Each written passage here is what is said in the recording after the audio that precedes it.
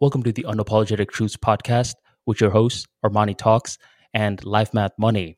If you're new to this podcast and you're listening from YouTube, go on and drop that like for us on your way in. And be sure to hit that subscribe. We're going to be releasing the future episodes on this new channel. So go on and help us grow. Let's get started with today's episode. How are you, Harsh? I'm doing well, Arman. How are you? Doing great. So today was your last day of the 5 a.m. challenge? Yes, the last day we did a 30-day challenge, and today was the 30th day. And I'm really, really glad it's done because I was working so much in those 30 days that I wasn't really sleeping for 8 hours, right? So, on many days, I was sleeping like 4 hours, 5 hours, and it really wasn't the ideal period to do a 5 a.m. challenge because when you do a 5 a.m. challenge, you would ideally want to have time to sleep at 9. But I was really busy, right? I was working on teacherselfcrypto.com. We released the verified certificate system. And this means that I was sleeping at like 1. So So it you were just wasn't the getting most 4 hours of ideal. sleep? I was waking up at 5 and then sleeping 3 hours in the afternoon. 3 hours for your naps? Yeah, for your nap, just to catch up on sleep, because when you're sleeping at 1 and waking up at 5, you're only sleeping 4 hours, but your body needs more sleep. So I was sleeping like somewhere between 3 to 6 ish in the afternoon. So, what's your overall feedback regarding all of this? Do you think the 5 a.m. challenge is something that you're going to do it again in the future? Did you like the whole 5 a.m. if you didn't have such a strong workload? It works. The 5 a.m. challenge works. The big issue is just that if you have a lot of work that you typically do later in the day for whatever reason. For example, I typically have to work a bit late because I'm in India and everyone else that I'm working with is not in India, they're in the US. So, there's a time zone clash. So I will usually be doing meetings or calls, whatever, until say 10, 12 o'clock. So if you don't have that issue, then waking up at 5 works really, really well. But otherwise, I think 7 is a good time to wake up. 7ish? Yeah, I mean, I wake up middle of that at 6. I mean, after doing a challenge like this for so long, doesn't your body just default to waking up early at this point? It does, but the issue is what I mentioned, right? Even though I can wake up at 5, I'm not fully rested because I haven't slept enough. Hmm. And you're So to not be too much of a coffee guy? no, I don't really drink coffee as much. I drink like Mm. 1 or 2 cups a month. I used to drink way, way more coffee, but I just don't like it as much nowadays. Tea? Nope. None of that? Soda? Nah. You're like every parent's ultimate dream child. You don't drink coffee, you don't smoke, you don't drink. Such a good guy. You work I out? have water and I really like mango milkshakes. I don't know if you have it in the US, Like but it's latte? called Amras. Is it like mango latte? I don't know what that is. Can you let me Google that?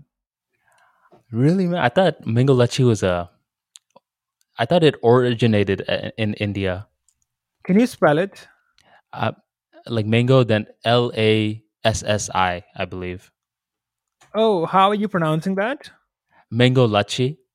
Oh, Oh, it's you say las. lassi. Lassi. Oh, okay, okay. Oh no, I don't mean lassi. I mean amras, which is like the entire mango. It's been pureed, mixed with some milk, and that's it. So let me send you a picture of amras. Okay. Mango's like the go-to fruit in India, right? I love mangoes. They're the Yeah. best thing ever. Okay. You and So my I brother sent would you get along. a picture in the chat. That is amras. Ooh, this looks good. Yeah, I mean, I love this stuff. how It's do you really, eat it? really tasty. You Is it like just a drink it. dessert? Oh, it's a drink. Oh, it looks like kind of looks like dal. No, it's just mangoes mixed with milk. Mm-hmm. See the other photo I sent you. You'll recognize this. So it's like a mango milkshake, but no sugar in it. Okay, so this looks pretty similar to lassi that I'm talking about Yeah, so this has whole milk though. Lassi doesn't have whole milk. Lassi is just, with yogurt. I think the yogurt has been removed and what's left is lassi. I Mm, don't know that much about lassi because I don't like it. mm. So I haven't really looked into how it's made, but it's not, Yeah. I don't find it to be very good in taste. What? We can't be friends anymore, man. The lassi that you're having in packets is not real lassi though. That has been like flavored and that tastes way different than actual lassi. Okay, so I don't have it in packets, but if I go to a restaurant, I'll just order it there and they'll bring it in It must be a glass. flavored. That then you don't really taste the lassi. I mean like raw lassi that hasn't been like, they haven't added any masalas or flavoring to the lassi, like just the raw milk lassi. Hmm. I don't like the taste of that. Okay, so you like that thing you mentioned, but no sodas, no like, do you drink coconut water, that sort of stuff? Or Yeah, I nothing have else really? coconut water. I love coconut water. Like I have like one every day. Really? Yeah, I have a I'm, guy who comes and delivers it to my house. I mean, is it good for you or do you just like the taste? I think it's good for you because it's like a natural drink and the taste is very good. So Hmm. there are no disadvantages to drinking coconut water. Did you ever put like the coconut oil in your hair?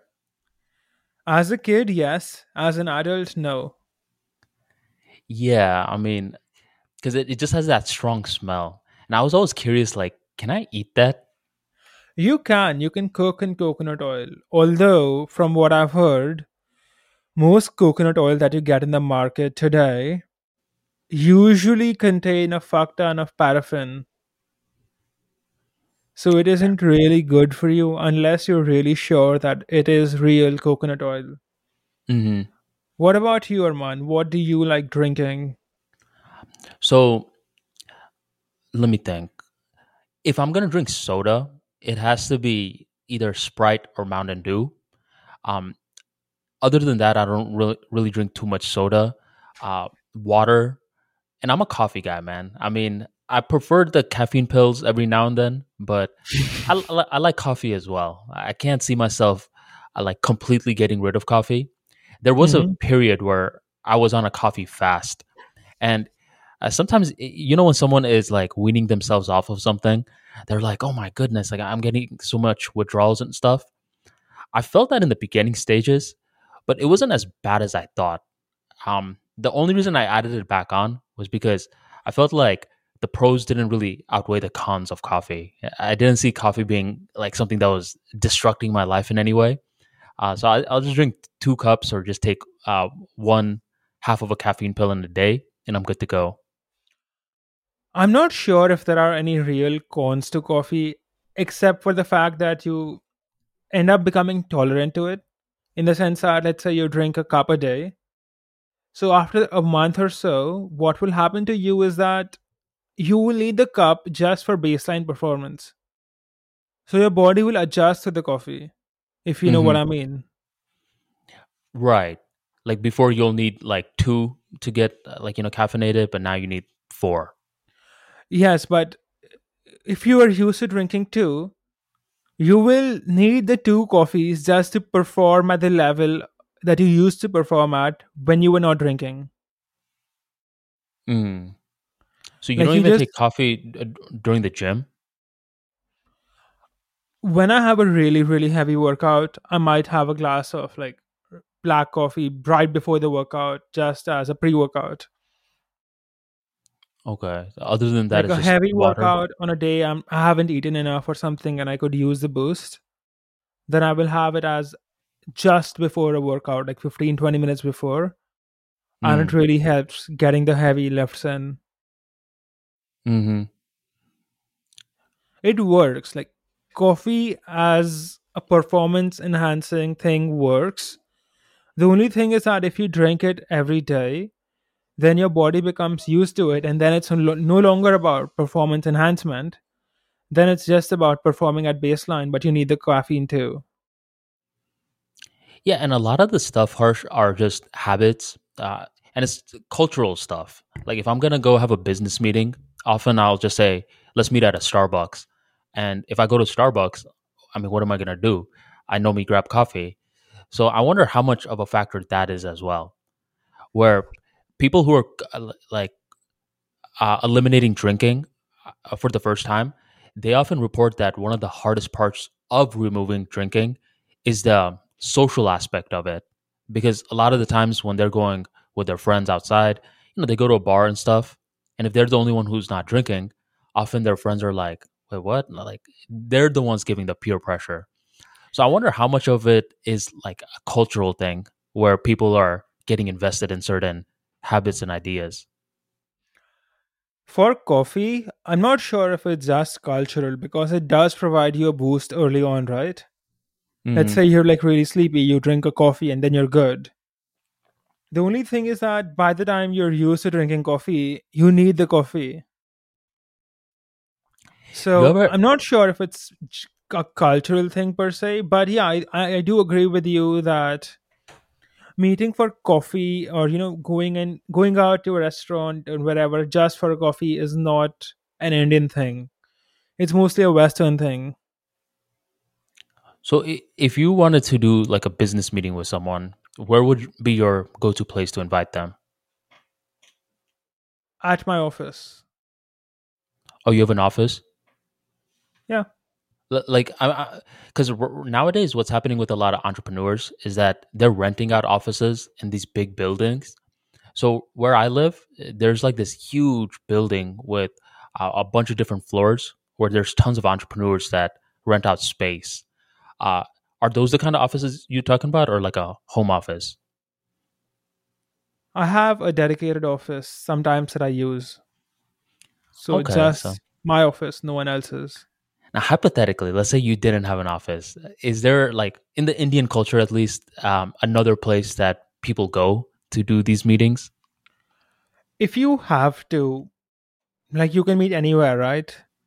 Hmm. But depending on how much silence you need, you might prefer to meet in the car, let's say, if you need privacy. In a car? If you need privacy, then a car is a great option, Is this a business especially if you're meeting or not doing something something else? like strictly legal. Then, yeah, a car is a great option because it's very, very private. Otherwise, if it's like a regular conversation meeting, it could be over lunch or dinner or even like over coffee, but that is something that's more of a Western thing, right? Like it's only starting to happen nowadays here because of COVID. But yeah, before that, it used to just be in offices. Like you would rarely hear of a businessman wanting to meet you somewhere in like a bar or somewhere like that. Never happened to me. Well, the reason, Harsh, I think it's good, in my opinion, is because it takes away that element of, hey, I'm trying to sell you on something. There was this one time I had this guy who wanted to start a YouTube channel. He taught women self defense.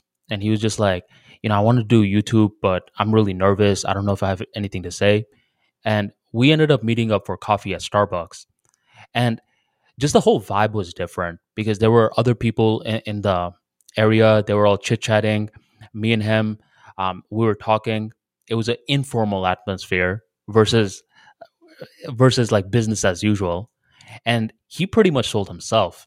So I wonder if that's one of the reasons why like coffee business meetings are becoming more popular nowadays. I think the reason why coffee business meetings are more popular is because you don't want to eat every time you meet, right? So, for Right. example, if you have three meetings, are you going to have three times lunch? No. Nah. So, you got to drink something. And I think that's where the whole coffee culture comes in, where you can drink something, it's not super filling, and you can have your meeting. And that's how they're charging, right? People don't go to coffee places just to sit alone by themselves because it's expensive. Mm. And I think it also depends on the business. Like for me, if I'm trying to get a client, like me going to a coffee meeting is like whatever. But my real estate buddies, if they're trying to get a close, they finalize the close in like the Cheesecake Factory or a steakhouse, just so it gives that like that more polished vibe. So I think it also depends on the business Cheesecake transaction. Factory? Yeah, you never heard of Cheesecake Factory? No. Oh my goodness, Is it a man. That factory? place. Well, okay, so the cool part is that they do have a factory where they make cheesecakes, but they also have Uh-huh. another side where you could eat food. Like they have like really good salads, steak, chicken, pasta, and it's a pretty renowned place in the US. I don't know if it's a global thing. I'm gonna have to check on that. I have never even heard of this, so unlikely it's a global thing. You never heard of the Cheesecake Factory? That's No. crazy. I'm actually curious. Have you heard of Applebee's? Red Lobster? No.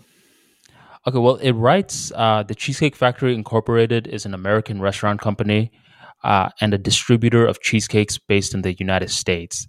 So I'm thinking it's just a US thing. But I it totally makes sense that real estate agents would want to, sign the deal where people are eating real food. Hmm. Seems more posh, right, for a big deal. Right, right. In India, though, this stuff is usually done in offices. Like the real estate agent will have his own office, Hmm. or they'll come to your house, or things like that. Like stuff like this is preferred not to be done in public. Okay, so it's more of a formal atmosphere over there. You can say that, yes. Yeah, and I can see that as well. So, um, and is it normal for most business owners to have an office? It used to be before COVID. Hmm. Nowadays, it's a toss because after COVID, a lot of people have moved to the whole work from home system, Hmm. and you come across more and more people who are saying that, okay, we are going to execute this project from our homes. So, yeah, it's not uncommon to have an office. Like most businesses still have offices, but some businesses have moved to a remote business setup. How is it in the Gotcha. US? So, do you guys typically do your business meetings in, say, coffee shops? Yeah. So for like, since I've been in business, I mean, it's either a coffee shop or Panera Bread. Have you heard of Panera Bread before? No. I think Panera Bread is global, but don't quote me on that. And for them, they sell like very light food, like macaroni and cheese salad. So it's easy to build rapport with someone there and see if you want to work with them further. Uh, but most of the clients that I have in the Tampa Bay region, Harsh, Hmm. normally we're meeting up in a coffee shop nowadays. And it's so much different because like the prior generation, they'll tell me they're like, oh, man, young man, this is new for me. Like no one's ever asked me to a coffee shop for a business meeting, but I see this being the future because I mean, there's not much commitment either. You know, sometimes you don't know if you want to work with someone, and you're just getting a feel for them. Does the Life Math Money brand offer consultations? No, I do not. Did you ever think about it? I keep getting pitched this idea to do consultations, but one, I just don't have time for it. And two, even if I had time, I would not sell it. Mm-hmm. I As a can see matter that. of principle, I don't do consultations. Like, I'm not completely opposed to doing it if the right opportunity comes along where I feel like I can learn a lot. But it's something that I'm not really interested in. Mm-hmm. What about you? Do you do consultations? Yeah. So Harsh, in 2019, when like I started my business, it was mainly a consulting business where I would work on picking up clients and working with them. And I mean, to run a consulting business, you need a lot of processes and systems in place, like with any other business. But since I was a newbie, I didn't know much about it. And there was a period where I was making a lot of money, but I felt miserable, man, because I had clients from all parts of the US, and it just didn't it wasn't something that I liked doing. I didn't wake up in the morning and I'm like, geez, I want to consult today. So as more time started to go on by, I started to shift it where I still offer consulting today, but I'm much more pickier with my clients. I think you were just saying that you want to learn something, and that's personally for me as well. Like if I'm going to work with a client, I want to make sure that they can teach me something as well. So nowadays, like most of my clients are roughly around 40 to 50. They're introverted entrepreneurs, CEOs, marketing directors that want to get better in front of the camera, start a podcast. And after our call is done, they're often giving me advice on what it's like to be a CEO, what they do in their day to day activities, and they end up becoming friends. So I think like that's the better strategy for me, where I'm not just a consulting company now, but I have it in my umbrella within the Armani Talks brand. Makes sense. So, if you don't mind me asking, what exactly is encompassed by the Armani Talks brand? Because this is all you're doing right now, correct? If I'm not wrong, you're not working your job anymore. Right. So I have consulting, I have Hmm. ad revenue, I have books, classes, audiobooks, um, I have products, and there's within audiobooks and books in itself, like there's an umbrella of different places you can submit your books to. So Hmm. I have income from Drafted Digital and Google Books as well. Um, and there's some donations as well that comes in. Um, Overall, I would say it's 8 to 10 income streams under the Armani Talks business model. Which one is the real breakthrough, though, that you really care about, that you want to build this year, next year? Um, so for me personally, I the thing I enjoy the most is writing the books and building the audiobook library. It's very difficult for me to say like which one exactly because they're all Interlinked, right? different. They're all interlinked. That's the biggest part. Um, so yeah, it's a little difficult for me to answer that. I would just say that it's all interlinked. And right now though, what I'm liking a lot is the Amazon and the audiobooks. Those two. What about you for your business? You have Teach Yourself Crypto. You have your products. Anything else? So for Life Math Money, right? The main Yes. income streams are, well, selling the LMM ebooks, right? Live Intentionally and The Art of Twitter. Then the Strongland Publishing product, which is the I Am audiobook, etc., the Book of Book. Then the other income streams are affiliate marketing, like recommending other products that I really like, use software sales, etc. Then outside of Life Math Money, I have affiliate marketing as a separate business, which is doing really well. And recently, I started Teach Yourself Crypto with two other friends, and that's also doing reasonably well. We've sold almost 600 certificates so far Nice. in like a month. So that's doing really, really well. We're still building the company more, though. Teachyourselfcrypto.com is the name for people interested in going there. And in the future, it's going to be the best. Well, it is still the best, but it's going to be even better crypto course on the internet, and it's completely free. If you want a certificate, it's like $20. You can pay for it and get it. And would you say like you enjoy doing that a lot? Like I recall you saying that it started off as a passion project and it grew into a business. Do you still view it like that? So when it started, it was just supposed to be, I want to learn about crypto. And how do I learn about crypto? So I'm learning about crypto from the net. And what happens is that I'm picking up information in bits and pieces, right? I'm watching one YouTube video here, one there, and it's not structured. And I thought it would be really cool if I make a course that's structured, that other people can use. And in the process of making this course, I myself will learn about crypto. So it was supposed to be a project to teach me about crypto. Hmm. But because people were liking it so much, like we had over 100,000 people take the course, I thought, hey, okay, so people love it. So we built out a lot of modules, right? We built the DeFi module, the Bitcoin module, the Ethereum module, the tokens and Web3 module, the privacy coins module.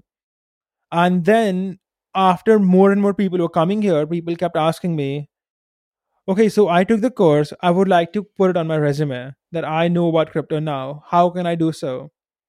And then I thought, okay, if people want it on the resume, we can give them a verified certificate. So we can take an exam and we can give them a verified certificate. And that's how teachyourselfcrypto.com became a business. Now you can take an exam and get a certificate, put it on your course. It's going to help you get jobs, get noticed, your resume will be better, etc. So, yeah, it was not supposed to be a business. It was supposed to be a course that taught me about crypto. But as things turned out, it became a business. What was the span like from it going from something that you're using to teach yourself to it turning into a business? So, the Couple of months course to a couple of years? creation, like the idea for the course came to me in February 2021, right? So, about 15 months ago. And in February 2002, we decided to make the exam system. So, for the first entire year, it was just supposed to be a course, free course for everyone who wants to learn about crypto. And then in Feb 2022, people kept asking me. I would get like 3 emails a day of people asking me, I want this on my resume. So I think about 3 months ago, we decided to make the exam system and we launched it about 15 days ago. Nice. So, would you say that? I mean, I don't know if you have a way of measuring this. That Teach Yourself Crypto has been responsible for getting people hired for jobs, 'cause since they're putting it on their resume. I don't know about that yet because it's only been like 15 days since we launched, correct? However, we will find that out soon, maybe in a couple of months. Like we've noticed that some people have already completed their certificate. So Hmm. we'll find out in a year or so. These things take time. Yeah, it takes some time to gather case studies. I mean, that would be like a lot of clout for your course in general. Since starting the getting so involved in crypto, do you think there's any misconceptions that people have about crypto that you're like, you got to really understand it to realize that you're thinking about crypto incorrectly? The biggest one I will say is that people think of crypto as some kind of investment vehicle, okay, where they think that Bitcoin, let's say, is like a stock. It's like a stock that you buy, then you wait for the value of the stock to go up and then you sell it. And a lot of the criticisms of Bitcoin also come from this misunderstanding, right? Where they say it's not backed by anything, etc. So they think of Bitcoin as some type of investment stock.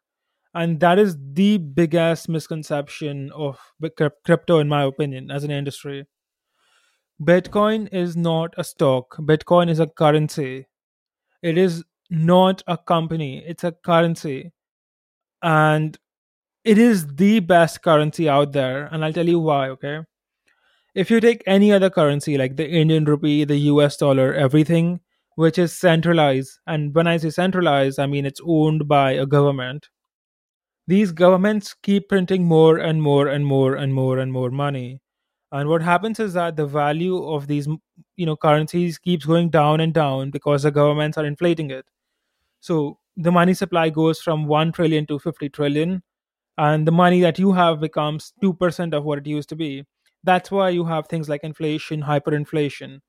The supply of money keeps increasing because it's controlled by this one central entity and they don't really care about you. They just need the money and they print more. And this has been going on across history, okay? If you take the Roman Empire, for example, one of the reasons the Roman Empire fell is because they were just devaluing the currency so much that it basically became worth nothing. So I think we can both agree that fiat currencies, when they're centralized and the central entity is printing like infinite amounts of it, it doesn't work out in the long run. And we've had hundreds and thousands of examples in history. A lot of Hmm. Americans are not aware, but before the US dollar, they used to have like other currencies that didn't work. Like they used to have continental dollars, and that went to zero because they printed so much of it. Before the continental dollar, every single state in the US would have their own printed currency, and they all went to zero because they printed so much of it. If you've heard the phrase not worth a continental, that comes from this. Okay, so I've established so far that fiat currencies, when they are when they're centralized and owned by this one entity, it doesn't work out well. So, what is an alternative? One alternative is like a currency that is inherently scarce, like gold. So, if a country was using, say, gold as its currency, then the government can't inflate gold, they can't print more gold. So, gold is a good system of money, you could say. But there are issues with gold where you can't transport it quickly over long distances. Like to take a lot of gold from India to the US, you would have to take it by ship, which could take weeks or months. I don't know how long it takes, but it takes a fucking long time. So gold would not work in today's world because of these things. And fiat currencies don't work for the reason that the governments can't be trusted, and they've historically shown that. And even today, more than half the money in the US was printed in the last 2, 3 years.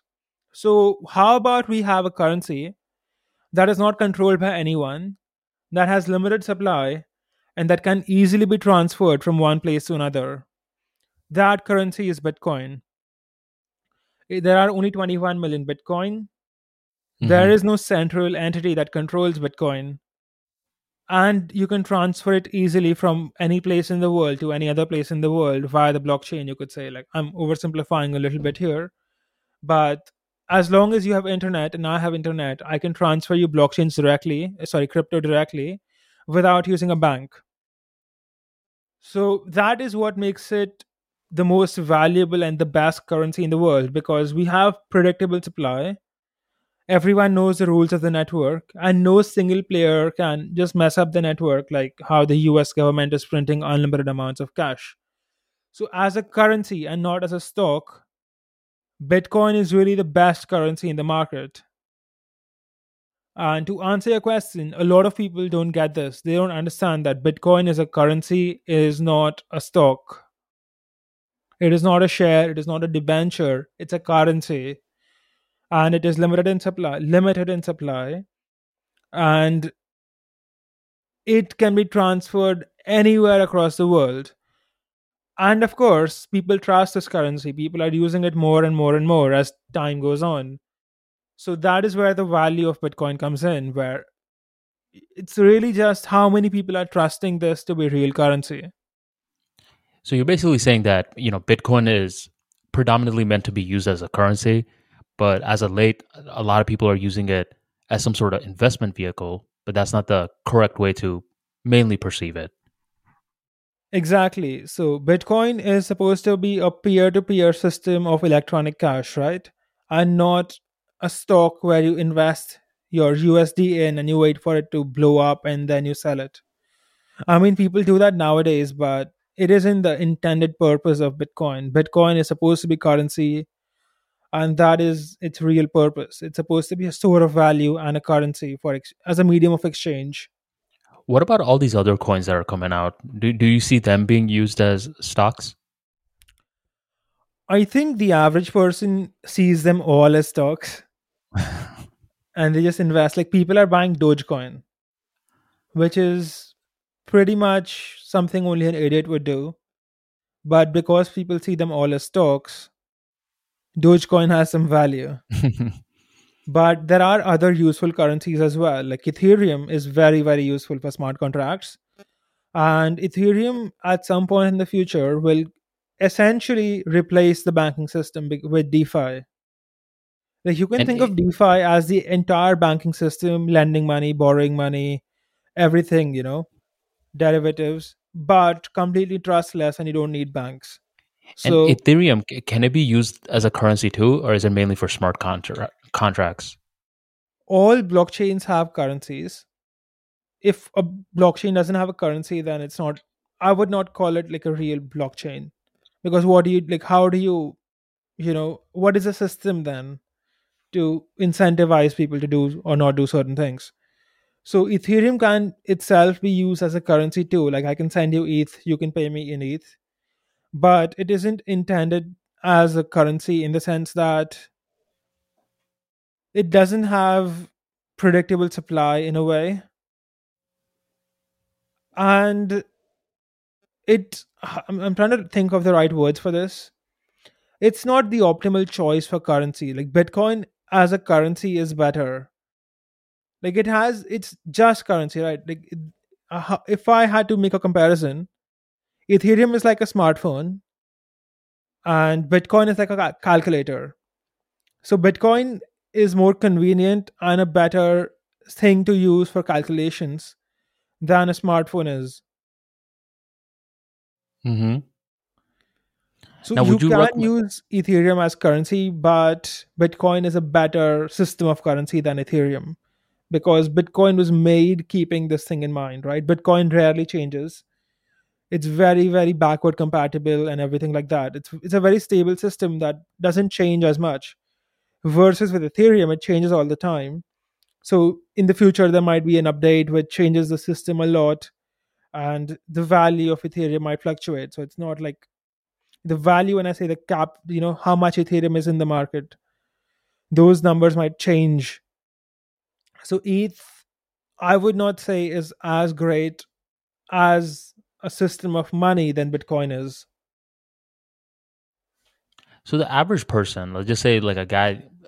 Yeah, I mean, you're explaining everything simply, but let's say they're even more average, or they're like, I still don't get it. I have $1,000. What do I do now? So would this person be someone that, if they're thinking about getting into crypto, they put the money in and they're not just checking it all the time? They should adopt a long term thinking for this crypto. But Arman, you don't get it right when you're asking that question. You're essentially asking from an investment perspective where you're asking, well, where should I invest my money? I have $1,000. I want to increase them to $20,000. Where do I put my money? That's Hmm. what you're asking. Yeah, yeah. Like I get it. It's a predominant currency, but What let's I'm say. telling you is that you will not have to sell the Bitcoin in the future. Let's say you spend your $1,000 to buy 1/30th of a Bitcoin. 20 years from now, you will not need to switch back to USD. That's what I'm telling you. And do you see any other types of currency, like with Bitcoin like features coming out, or do you think Bitcoin is going to be the king? It's hard to say for sure. I like Monero quite a lot. It has better privacy features than Bitcoin, so it could be a real competitor. I don't know for sure. No one does. Hmm. But it's a good hedge because the only big, I would say, issue I see with Bitcoin is that the ledger is transparent. So you have issues like, let me give you a real example, okay? So in Canada, there were a few protests happening, and these protesters, they were doing this truck protest against COVID, and they were accepting donations in Bitcoin. And a lot of people donated Bitcoin to their UTXO, and the Canadian government is very tyrannical, so they brutally suppressed this protest, and the protesters were like walked over by the horses, etc. So they were very brutal. It was like China system in Canada, which is apparently the thing now. So the Canadian government said that this UTXO of these guys, these protesters, can't be on any exchange. So if you send Bitcoin from those UTXOs to the exchange, your account will get blocked. And yeah, so people have to use these mixing services like CoinJoin. And what happened, like what a CoinJoin does is that it takes these UTXOs and then combines them together. The issue is that because the ledger is completely public, you can tell who was using CoinJoin. And what a lot of exchanges do is that they bar everyone who used CoinJoin. So if your coin has a history of being used in a CoinJoin transaction, and then you deposit it in an exchange, the exchange might simply just take your Bitcoin and say that this is illegal coins. We can't like to give it back to you until you like give us proof of how you got it, etc. So that's the biggest issue I see with Bitcoin, that I think is quite, to a significant extent, solved by Monero. So I think, I don't know in 20 years if Bitcoin is the only one that will be around as a system of money. I do think that there are issues with privacy in Bitcoin today, which could be solved either by Monero or by the Lightning Network, or maybe an update to the Bitcoin network itself. I don't know. But yeah, I have all three of them. You got all three. Just be safe. Just to be safe, yes. Yeah, no, no. No. The reason I'm asking a lot of this stuff is because, I mean, you're right about that, where a lot of people are using it more so as an investment vehicle versus a currency. And, I don't really get involved too much in the conversations, but I hear, like, typically, like, if I'm in public, people talking about, like, oh, if you want to, you know, invest in something, invest in like this coin, that coin. But you're saying, like, just to view it more as a currency, and get rid of the thinking of investing for the time being. Yes, so you can't really invest in Bitcoin because, I mean, you can, but in 20 years, this will be the normal currency that people use for everything, right? You will buy my ebooks in Bitcoin, you will buy your groceries in crypto, and you will get paid in crypto. Your employer will pay you in crypto. And the USD, the Indian rupee, all of these things will be relics. No one will care. No one will know what these things were, just like how we don't know what a continental dollar was. And we don't remember using gold coins to make things, right? These things will be history. People Hmm. in the past were doing it and they were savages. They were not as smart as us. We use Bitcoin type of stuff. Because for a kid who was born today, Bitcoin is as good as 1,000,000 years old because it existed before he was born. Yeah. Isn't it crazy how money is just, I mean, like, when's the last time you held a couple of dollar bills? Every day. Okay, no, because for me personally, like, I don't really carry dollar bills like that anymore. I like, in Tampa, there's a lot of homeless people around the area. Like, sir, would you mind giving me a couple of dollars? I'm like, bro, man, I only carry a credit card on me. I want to help you, but I don't have dollars like that. And See, if you keep nowadays, saying that, eventually the homeless guy will get a machine to read the card. Yeah, we accept credit card. dude, the craziest thing happened yesterday. So I'm driving on the road, right? And there's normally a homeless guy who's very calm, who stands on the sidewalk, and when there's a red light on the road, he starts walking on the street to go to different cars, and asking them for money. And he's normally super calm. But yesterday, there was the car in front of me who's like, no, no, no, I don't have any money. And he starts having a meltdown. Like, the homeless guy starts yelling at the guy. He starts hitting on the guy's car. And I'm like right behind him. So I'm like, oh man, I hope he doesn't ask me for money because I don't have anything either. And this guy was just having this meltdown in front of me. And it's crazy, man. The guy who was getting his car hidden, he was very calm. He was a older man. I think he was at least 65 years old. And he was empathizing with the homeless man. And then the homeless man stopped hitting the car. He went back to the sidewalk, and this guy just drove off. It was just a strange part of my day. I don't know if you've, like, can you imagine what I'm trying to say right now? Sort of. Was the guy drunk? I don't know, man. I've seen him plenty of times. If you live in the Tampa Bay area, like, there's certain homeless people that, like, you'll recognize their faces because they have certain locations. This homeless guy has one particular sidewalk that I just associate him with. If you go 3 blocks down, it's a different homeless guy. I don't know if they coordinate this stuff. Like, hey, don't come to my block. I collect money from here. I don't know if they have some sort of decorum in regards to that. But it was strange seeing this guy that I've been seeing pretty much for the past year on the same road, just suddenly having a breakdown like that. You know, what you're talking about actually exists in India, where the beggars will have their own system of which area which beggar is allowed to be in. So if a group of beggars start begging in a different area, Hmm. the beggars that originally owned that area will beat these guys back to the previous location. um, like And this you is not heard. a joke. This is real. This is a real thing where if you are a beggar, let's say, you will have your area that is like you've been begging at for a long time. And if you like start going and begging at someone else's area, they might actually kick you out. Oh yeah, I mean it's against decorum, and drug dealers often do that, where they'll be like, "Hey, this is my block. You don't sell drugs on my block." And what happens is every now and then a drug dealer will get caught by the cops, and they'll get sentenced to jail or prison for, let's say, a couple of months to a couple of years. Then they come back trying to reclaim their block, and someone younger now claim that block. And then there's that, like, that power struggle between the two, Hmm. and whoever's stronger wins out. So it's like your prime real estate.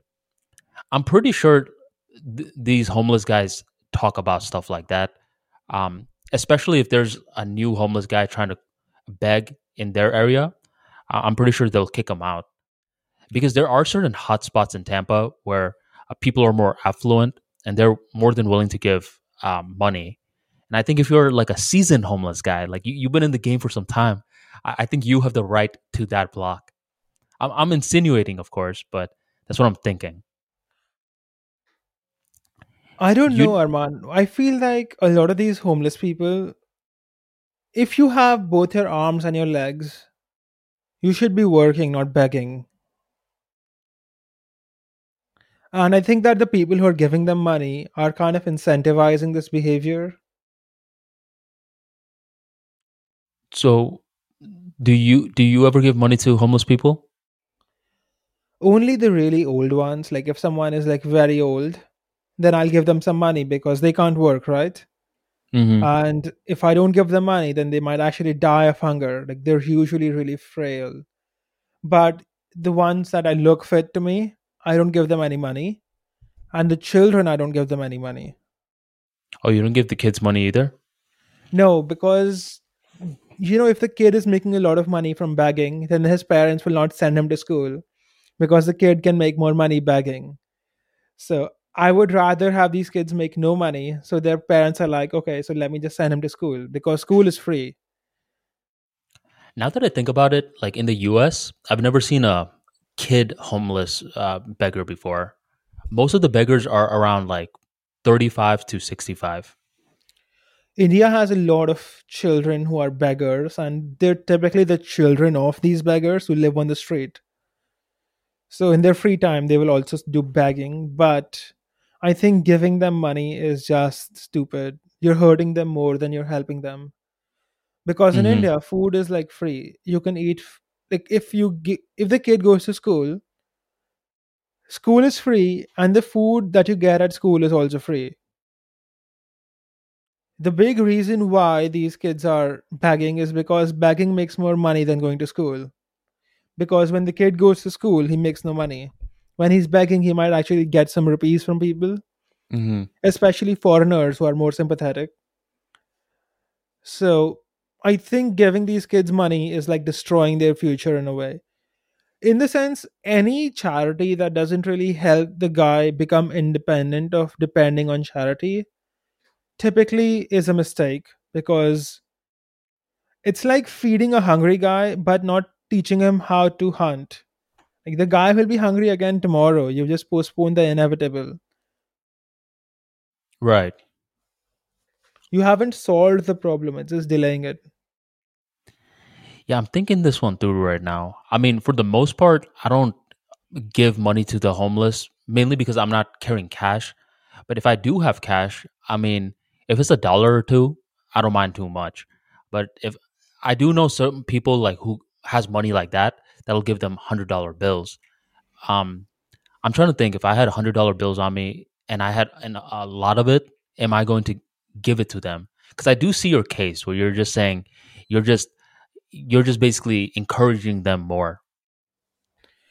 Yeah, I mean, if you want to like, if you have $100 and you want to like give it to someone, give it to some like really small business owner because at least he's trying to do something, or like give it to some worker, like a plumber or someone who like could use the money, because they're actually providing a service and doing something productive in the world, not just lying down on the street and expecting you to pay for them. Hmm. One of the co-founders of Netflix, Mark Randolph, I was reading his book recently, and he was talking about this one time where he was a Boy Scout, and his entire group was like put in a forest for a couple of days to a couple of weeks up until they could uh, collect a certain amount of money to get out. I don't recall like the details of the story. All I recall is that at a certain point, um, this Mark guy didn't have any food. He didn't eat for, I would say, like a day or two. And what he started to do was he started to go around begging people for money, and he would start to read facial gestures very astutely. He could tell like who would give him money, who wouldn't give him money, and eventually learned how to get over rejection. So he told that story of his childhood begging for money because later on, he was now starting Netflix and he needed to get investors on board. But back then, dude, it was hilarious him drawing the parallel because no one really believed in Netflix. We were like, that'll never work. And that's the name of the book, by the way. Anyone who's curious, it's called That Will Never Work.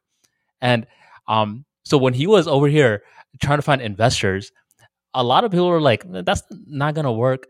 And he went back into that begging mode where he would try to see their facial gestures and he'll say a remark right before they can create an objection. And he was saying that, you know, if you have a very bold business idea and you're trying to get investors on board, in some ways it's sort of like begging. You could say that. You could say that. Although it really depends on how you approach it. For example, if you take pick up, okay, let me give you like an example that other people can also understand who haven't been in the investment industry. So let's take pick up, okay? You could say that going and asking a chick out is like begging, but is it like begging? Not really, right? No, no, especially if you have some strategies. If you have your own value, then these guys need you more. But imagine this, Harsh. Imagine in 1997, where you don't, I mean, setting up a website, even like you need coders, you need teams. Initially, Netflix wasn't even offering streaming, they were doing DVD by mail. So you're going up to these people and they're just like, What is this?" It's kind of like with your pickup example. Like, you smell like shit, you have a mustard stain t shirt on, like dirty khaki pants, and you're going up to one of the hottest girls in the bar and you're like, would you like to go on a date? That's the sort of dynamic that Netflix was framing. It's a great book, by the way, because it teaches you how an idea can turn into something massive. Have you heard of Blockbuster by any chance? I have actually. Blockbuster is this one that went bankrupt, right? They never Hmm. did the bridge between physical to internet. Right. And for most people that were born in the 90s, a big part of their childhood was blockbusters, where we'd go to a blockbuster, we'll get a movie, and if you were even like a day or two late, their late fees were high as hell. Um, so it was just a big part of our childhoods. And there was a period where Netflix went up to Blockbuster and was like, we'll let you buy us out for such and such money, and apparently the Blockbuster people like laughed them out of the building. Like, no, of course not. That's never gonna work. And it just shows you like in the business world, you always got to be open to ideas because you never know like when there's gonna be a new feature that just comes out of nowhere. Like the whole concept of streaming wasn't even a thing back in the days. And in '97, when Netflix was starting, most people didn't even have DVD players. They used to use VHS. So for the listeners listening right now, I don't know when you guys were born, but if you guys were born in 2000s, you guys may not even know what the VCR is. Do you know what the VCR is, Harsh? Yes, yes. Okay, you're not that young. Have you ever burned a CD, man? Yeah, man, that was my first ever business. Oh, I was, what? Really? Tell I, me I more. was, I think I was in high school, and See, whenever I would go to Bangladesh, I would get so many different CDs for cheap, because $1 was like 60 taka back then, and I would bring all those CDs back to the US. And my friends were like, "Hey, man, you have so many CDs. By any chance, can you get me this, and this song, and put it on a CD? I'll pay you." I was like, "You'll pay me? Okay." So I eventually started to, get orders, and I would sell each CD for $7 a pop. Eventually, more people started to learn about this, and they started to pair up, and they would charge $5. Um, so I was too shy back then. I didn't want to find a partner or anything. So I was just Mm-hmm. like, okay, my business is now run to the ground. But it was a good experience, man. Burning CDs. Ah, I see, I see. So you were in the piracy game. Yeah. I didn't even know that was a thing back then. Arman in jail tomorrow. Around- mind you, folks, I was like 12 back then. So, Legal age in the US, 12. did you ever hear of LimeWire? I've heard of it. It was like a pre-torrenting site, right? Mm-hmm. Did you ever use it? No. I Okay. used uTorrent a lot, BitTorrent and uTorrent back like when I was 12, 13 years old, Mm-hmm. but never used LimeWire. Never even used Napster and things like that. I was too young for I was too young in the sense I was born too late for that stuff, I think. You bought your CD. Well, you don't even you did you listen to music? I think we talked that you don't listen to music, right? I do listen to music nowadays because I'm learning how to sing, but back in the day I would rarely listen to music. You're learning Although to I did sing. have phases where I would like listen to a lot of music, but then I would like cut it out completely. Wait. You're learning to sing? How's that going? And why are you It's doing going that? really well. I'm learning the scales and everything. So, you know how I told you, right? I got a vocal coach to help me like improve my English a bit more and my speaking skills because I'm not a natural English speaker. I learned it later. Mm-hmm. So, she's also an opera singer. And I was like, okay, why don't you teach me this as well? Like, it'll really give me control over my voice. So, I've been learning the scale and singing a little bit. So, I can sing some very basic songs like Frere, Jack, and like the nursery rhymes. I can sing the scale, the melodic scale, etc. How's that been? I mean, is the experience what you were expecting, or are you learning anything new? It is a lot of fun in the sense that it's so away from my regular personality, you could say, because I'm not someone who watches movies or listens to too much music or, drinks, etc. Right? I'm Mm-hmm. typically super focused on more productive things. And singing was like so away from what I would normally do that it's actually a lot of fun. It's very contrasting with my regular personality, you could say. But I Do think you that the more you learn things, that the more skill sets you have and the more diverse they are, the more better you are as a person. do any of So your it's friends know you're singing? not put, I don't sing that well or anything right now, right? I'm just like doing the scale. Mm-hmm. I'm doing the ear training currently, which is supposed to take like a year or so. So we can't expect like a studio album from you anytime in the Soon. future. Say in 2020, I would actually like to do that. And I think that it's a part of the plan, you could say, Mm-hmm. because if you take music today, what is the biggest issue with music in 2022? Almost all the songs are either about love, sex, money, drinking, or drugs. Mm-hmm. You almost have zero songs about masculinity, productivity, being strong, etc. Right? You have no positive songs. And when you go back to history, you find that most songs are positive. Like they're telling you things like, don't waver your attention. At least like the ones in Hinduism that we have, our traditional songs are not bullshit simpy songs, right? The songs have a message. So I Mm-hmm. would like to bring that back. I would like to in the future when I learn how to sing properly, I would like to learn and I would like to sing songs that are helping men become stronger, more focused, and actually have a useful message in the song. And they will be called strong music in the future. Whoa, okay. So you've been, planning this out. Like you're really investing in this skill set. It's a useful skill set. Are you learning any instruments along with No, singing? no, no, no. I don't have time for that. Okay, okay. See, I used to learn the ukulele before. Um, do you know what that is? The really tiny guitar. I have heard of it. I've heard it's very loud and annoying, but I have not used it. So it could be loud and annoying, or you could play great music with it. Where learning an actual guitar, you're gonna have to invest in it. It's gonna take some time. But a ukulele is something that even a working professional can, learn. And some of the music that I hear the ukulele produce, I'm thinking, whoa, like that actually sounds very good. So I was investing in this in 2017, and I was learning. I don't know I think I lost the ukulele. That's what happened. Um, do But you do you did you find learn yourself? singing as a kid? Did I learn Like sing? some schools teach it, right? Well, I had to. I was in like this play where I had to sing when I was in the second grade. I didn't like it too much. I've heard that in the West, especially in Catholic schools, they teach you how to sing. So did you have the same experience? No, I learned it in the second grade because in our, you're right about that. Like in Catholic schools, I do know they make you sing.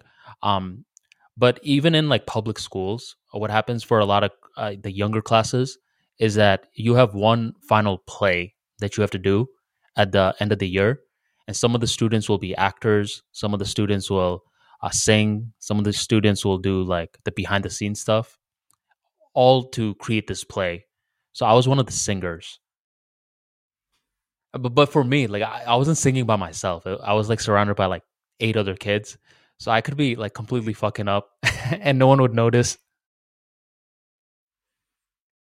Interesting. Do you guys have that? Like, I mean, when you were growing up, did you guys ever have to like create this class play at the end of the school year, where you invite the parents and family members to it?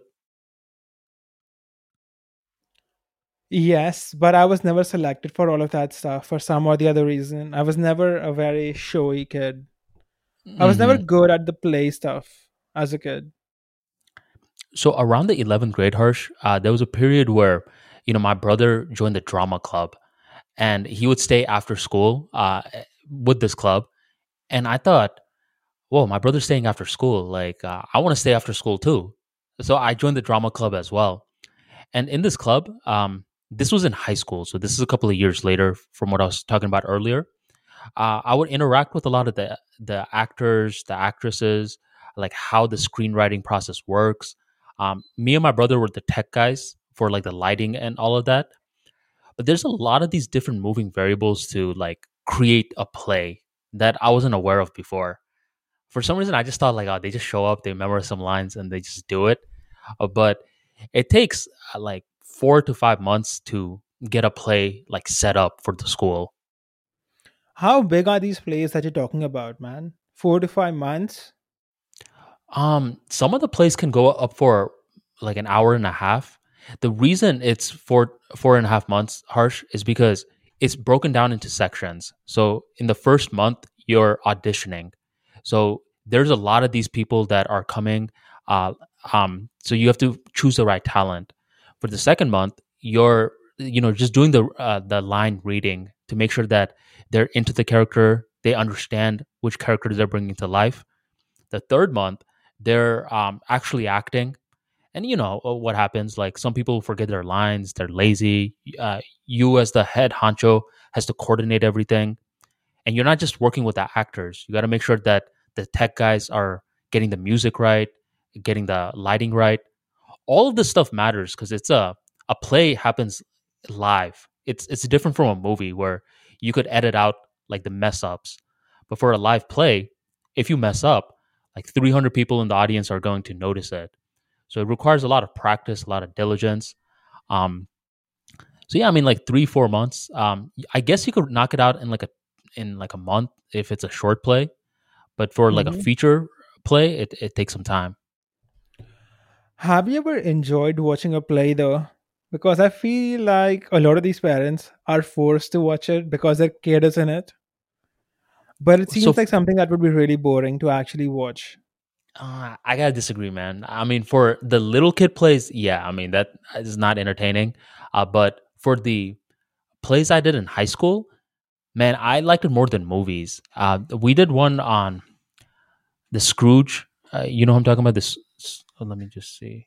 Like, there's this famous Christmas story of like the Scrooge, who's like a very wealthy man but doesn't have any friends, and he's visited by different ghosts. Where I don't want to explain the whole thing. I think people understand what I'm talking about. That play, seeing it live, is amazing. And one of my really good friends was like the lead actor, and seeing Mhm. him up close, I was like, whoa, like this actually requires a lot of energy. Like, you got to be focused, you got to have strong concentration skills. um I think it's really entertaining, man.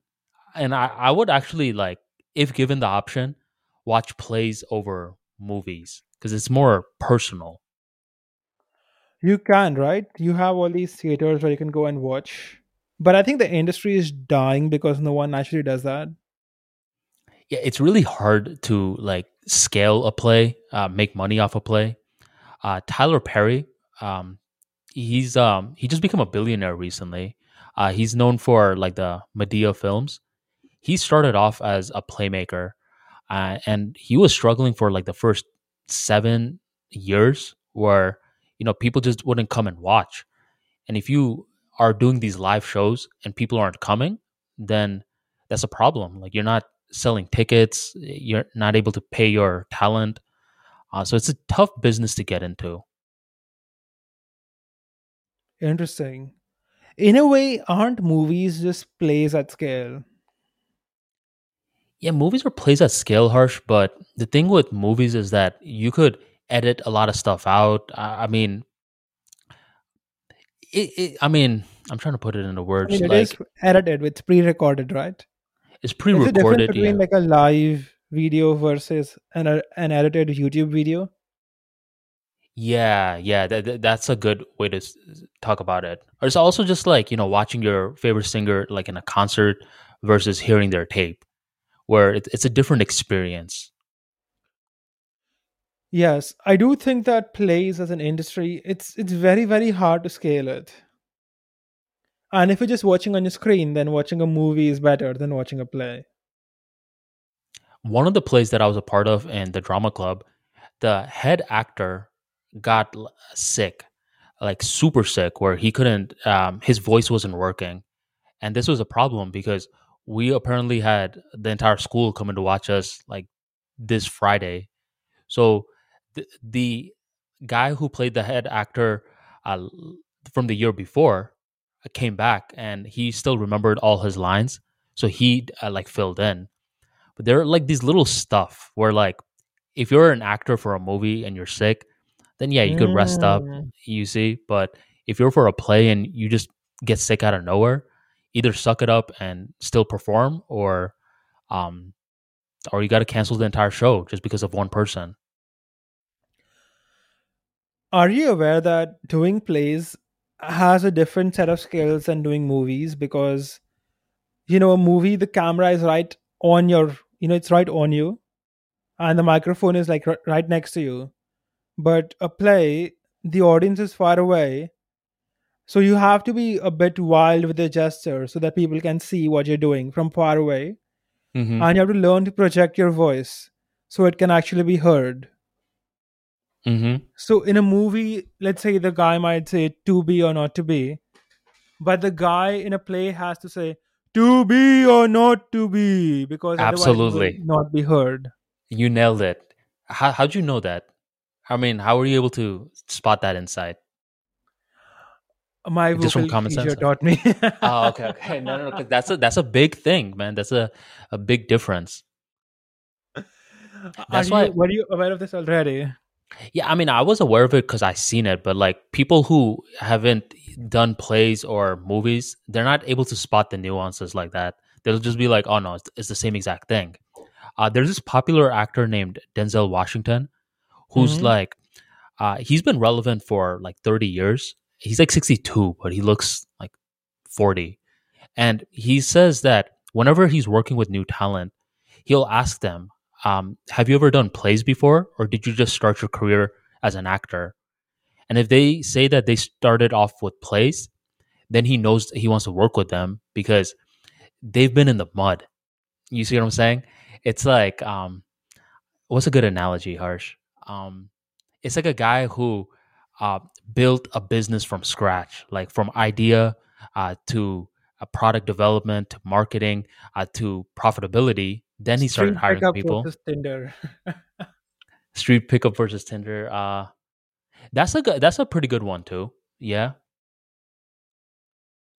Um, no, but like it's a the difference between a guy that like actually built his business from scratch, like a purebred entrepreneur, versus a guy that like Half got read. handed like his dad's business or something. I'm Mm-hmm. not saying like the second guy's a bad guy or anything, but No, there's it's he's a levels to half this. read. We're just saying he's a half read, like mudblood. He's a what? He's a mudblood. He's a mud. How do you know that? I read Harry Potter when I was a kid. They are mudbloods, man. If they don't build their own business. So you've heard of Mudbloods before? Yeah, Harry Potter fan? They were one of the few books that I read as a kid that really helped me learn English. I'll tell you what, okay? So my family, like people in my family aren't like properly educated in a sense that they studied in their regional languages, right? Mm-hmm. And I was the first person in my family to actually go to an English school. But what happened to me is that because no one in my house speaks English, like normally, I didn't know any English in school. And the only English I would learn is a little bit that is taught in school. So my English was crap for like a long time. Like I would barely understand what was going on until I started reading. So I read a book called Aragon, and then I read the Harry Potter books. And that's how I learned how to speak properly in English and how to read English correctly. And that's kind of why I had weird pronunciations going on in my earlier podcasts, like from 2019, because I just knew a lot of these words from reading and not from speaking them. So Harry Potter really helped me learn English. But I see that you like Harry Potter. Tell me more. I mean, I'm in some ways the same way, Harsh. Where when I came back to the U.S. at age 5, 6 ish, um, I was really shy for a while. So when a lot of the kids would, I don't know when I got shy. I think it was like when I was 8 or 9. So a couple of years went by. Some of the kids would go play, and I'd just be chilling by myself. So my teacher was like, "Hey, rather than just sitting there, why don't you read?" And I was like, "What am I gonna read?" And she gave me Harry Potter. And after reading the first book, I was hooked. And I mean, I saw the series progress, and I enjoyed it. Harry Potter is one of those very very good books, from like back in the day. You know, it's like I love J.K. Rowling's books, but I wish I had never come across a Twitter account because she changed the story to become all SJW, right? Now Dumbledore is gay, etc. So Wasn't it hilarious when she said Dumbledore was gay? And like so many of the fans were like, "Well, what would you know about Dumbledore?" It's no, like she was she just doing can't. it for like the clicks. We just like So like hardcore Harry Potter fans just ignored that completely. like she was just doing it to please the woke crowd. Well, In a this is way, I think. Sorry, go ahead. well, no, this is one of the things we were talking about in a prior episode. Like, can you separate the art from the artist? And I said to a certain degree, I can. And J.K. Rowling is, I'm sure, for a lot of people, making it challenging. Where they're like, I love Harry Potter, but I don't stand for J.K. Rowling's principles. Like, can I still read Harry Potter? Yes or no? I don't think even J.K. Rowling stands for her own principles because even though she says that Hermione can be black and this guy Dumbledore is like gay, why doesn't she write that in her book? Like Mm, change your book, right? Like if you really believe in it, make like change the book. Like in the book, she describes Hermione to be like white across the book. Like Hermione will like be red, etc. when she has like different emotions. And there is no indication that says that Hermione was black. Even in the movies, which I think she approved the actor as Hermione's white. How come suddenly in 2021, 22, you decide that Hermione is black? And if you want to make her black, why don't you edit the book and put that in? Mm-hmm. Like, edit the book, put that in, make some case scenes up with, Dumbledore, put that in the book. Why are you just saying that on Twitter? Like, Oh, she said if that? you, I didn't see that. yeah, she doesn't want to edit the book. Like, she wants to keep the books normal, but she wants all this bullshit, like, on top of the books if you follow her Twitter, which is complete grifting, in my opinion. That's the thing, man. I mean, like, I think when you're creating content, if you don't have to show your face, where like comedians, I mean, they have to show their face, but like, if you're a writer, more specifically for fiction books, we don't really need to hear from you so much. Like, we're following you for the stories.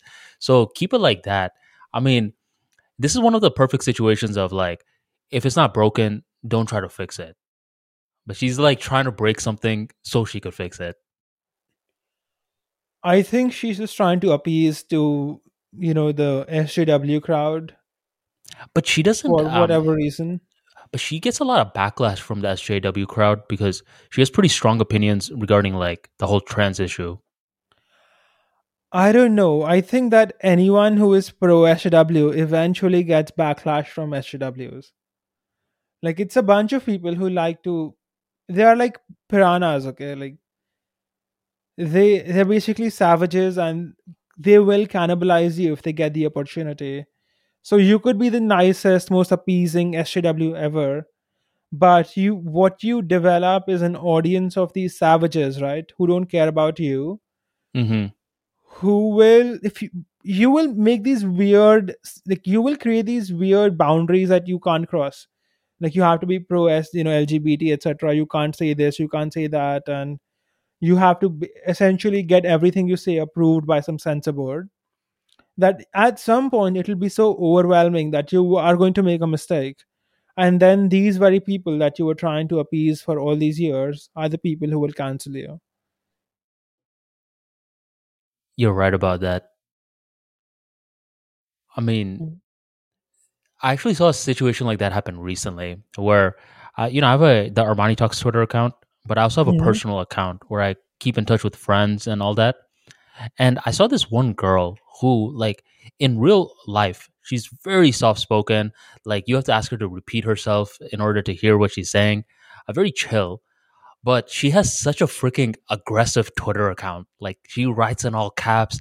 She's like, men ain't shit. Like, what happened was, she was in a pretty long relationship, and I think, like, judging by her tweets, the guy cheated on her, and she's pretty much venting on Twitter, which is fine. But what started to happen was that she started to build like a following of, like, being like super man hating, and she I mean, a was like built. feminist, um I don't know if she's a, yeah, I mean, what, there's so many definitions of feminism, like, feminazi. well, she was like, very much heated, and a bunch of like her comments were like of other people like her, like supporting her, like, yeah, keep going, I love your content. um then what happened is, like, one of her, like, the accounts that she retweets a lot, she was actually speaking out against a certain issue where, like, a girl apparently just said that something happened, and like, her friends like beat up this guy that she accused, and later on she was just joking. And one of the accounts, uh, that would comment on this, like, sweet girls, like, and I'm saying sweet girl in like air quotations, who used to be sweet, um Hmm. was speaking out against her. And now they started to like collide. They're like, "Oh, look at you defending men, like, how could you?" And they were just going off at each other, and I'm like, Excommunicated. they're eating their own. It I happens a think lot, man. all these people are like savages, and if you build an audience of these people, you can basically, I can guarantee that at some point you are going to make a mistake and these idiots will turn on you, because these people are essentially that. They're like wild animals. If you Mm-hmm. take LMM, for example, I have never in my life ever appeased these SJWs, okay? Like from day one, I've been telling people what I think, and I have some pretty controversial thoughts about a lot of topics. Like I personally think LGBT is a disease. So I've been saying that since day one, and you can't cancel me because I don't have an audience of people who would be offended by that. So I do think that a lot of the people who get cancelled, they get cancelled because they build an audience of people who will cancel them. Like, why are you appeasing these? Just don't do it. Well, do you know what a hack means? Like when someone calls someone else a hack? No, what does that mean? So it means like this person knows what the audience wants and they just give it to them. And that's like the typical definition of a hack. And, you know, being a hack, um, like throughout culture wasn't seen as a bad thing. A lot of like people made millions of being a hack, but that's very You mean a different. sellout? Right. But nowadays, like being a hack has just like amped up. You know what I'm saying? Or uh, like you'll see like what the current market temperature is for certain political beliefs, and you're like, okay, I'll give them that. But if you're giving them that, then you're a puppet. You don't have any opinions of your own, and you're just talking for an audience rather than creating any ideas of yourself. And this doesn't last, man. I mean, any SJW brand or brands in general that are just trying to become too political, they often hurt themselves in the long run. Definitely, it doesn't really gain them as much. Especially if the brand is like not selling something SJW related. In the sense that if you take Gillette, they're not selling something that's SJW related, right? They're not selling like clothes with like a ham and sickle on them or things like that. So them going political was just stupid.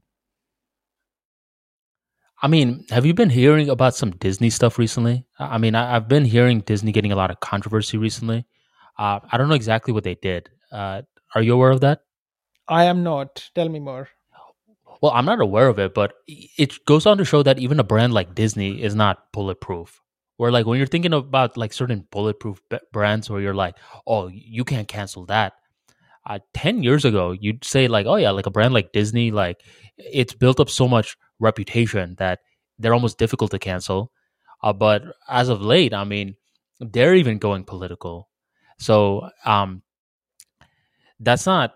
I think in the future, what's going to happen is that people are going to revert back and focus more on the actual content, like the products, the services, and just because you can have an opinion doesn't mean you should because a lot of this stuff requires a lot of research. You got to really know what you're talking about, not just because like everyone else is talking about it.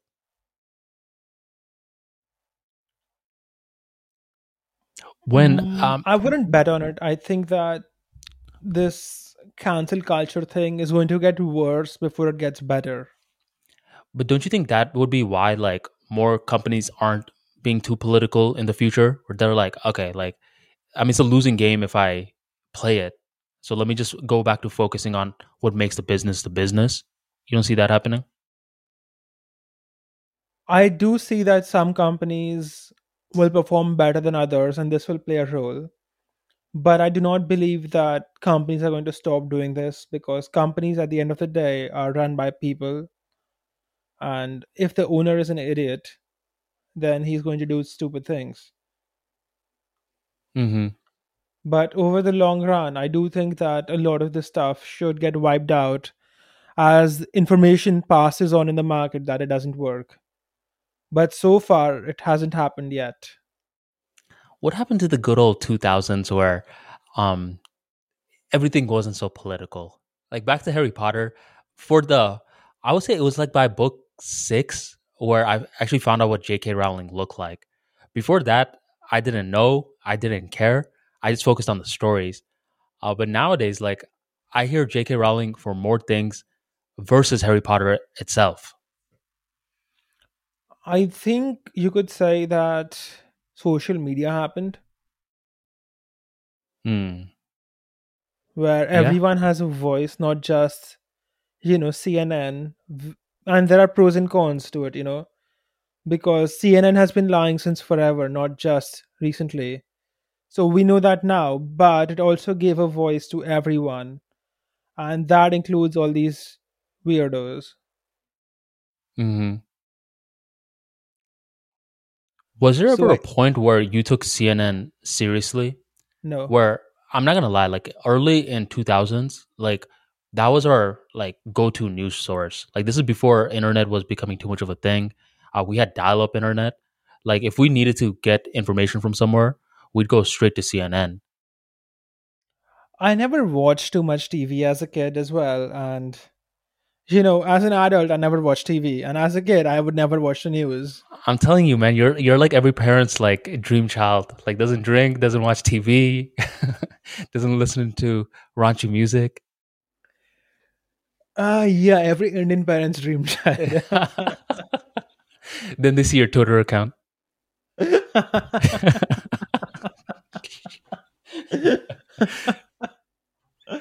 Well, I come from a very conservative family, you could say, like not a super conservative family, but by Western standards, yes. I mean, a lot of the stuff you say, like in terms of like Indian culture, like I do know, like even in Indian culture nowadays, like more liberal values are getting picked up, but a lot of it is conservative. Like so for A them, lot of like it is just common sense here. yeah, so for them, like your Twitter account may seem like common sense. Yeah, so I have some old people who will like comment on my Twitter account saying like, "How is this popular? Isn't this just common sense?" And I'm like, "Trust me, it's no longer common sense anymore." So Speaking yeah, of that it's speaking pretty of, interesting. Like, I don't think we would have been as popular as we are had we been doing this in say the year 1850. mhm. Speaking of controversy, Harsh, uh, have you heard of Kevin Samuels? I have never heard of this guy. No. Okay, like I think you mentioned one time, like you heard of like the Fresh and Fit podcast, like these two guys that it's like a red pill podcast that often goes viral. Is You may this have the heard of it. one where there's like 10 hot chicks and this there's a guest in the middle of them? Yeah, and then two black guys on the And corner. like the hot chicks are like very thrashy hot chicks in a way, like not like classy hot chicks. Maybe. Yeah, I think you're talking about the Fresh and Fit podcast.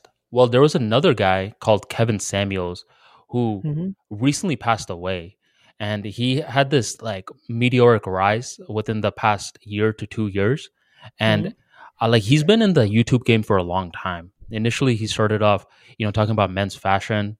Later on, he started to have a call-in show where men would not only contact him for fashion advice but dating advice as well, and he was known for being very hard on them.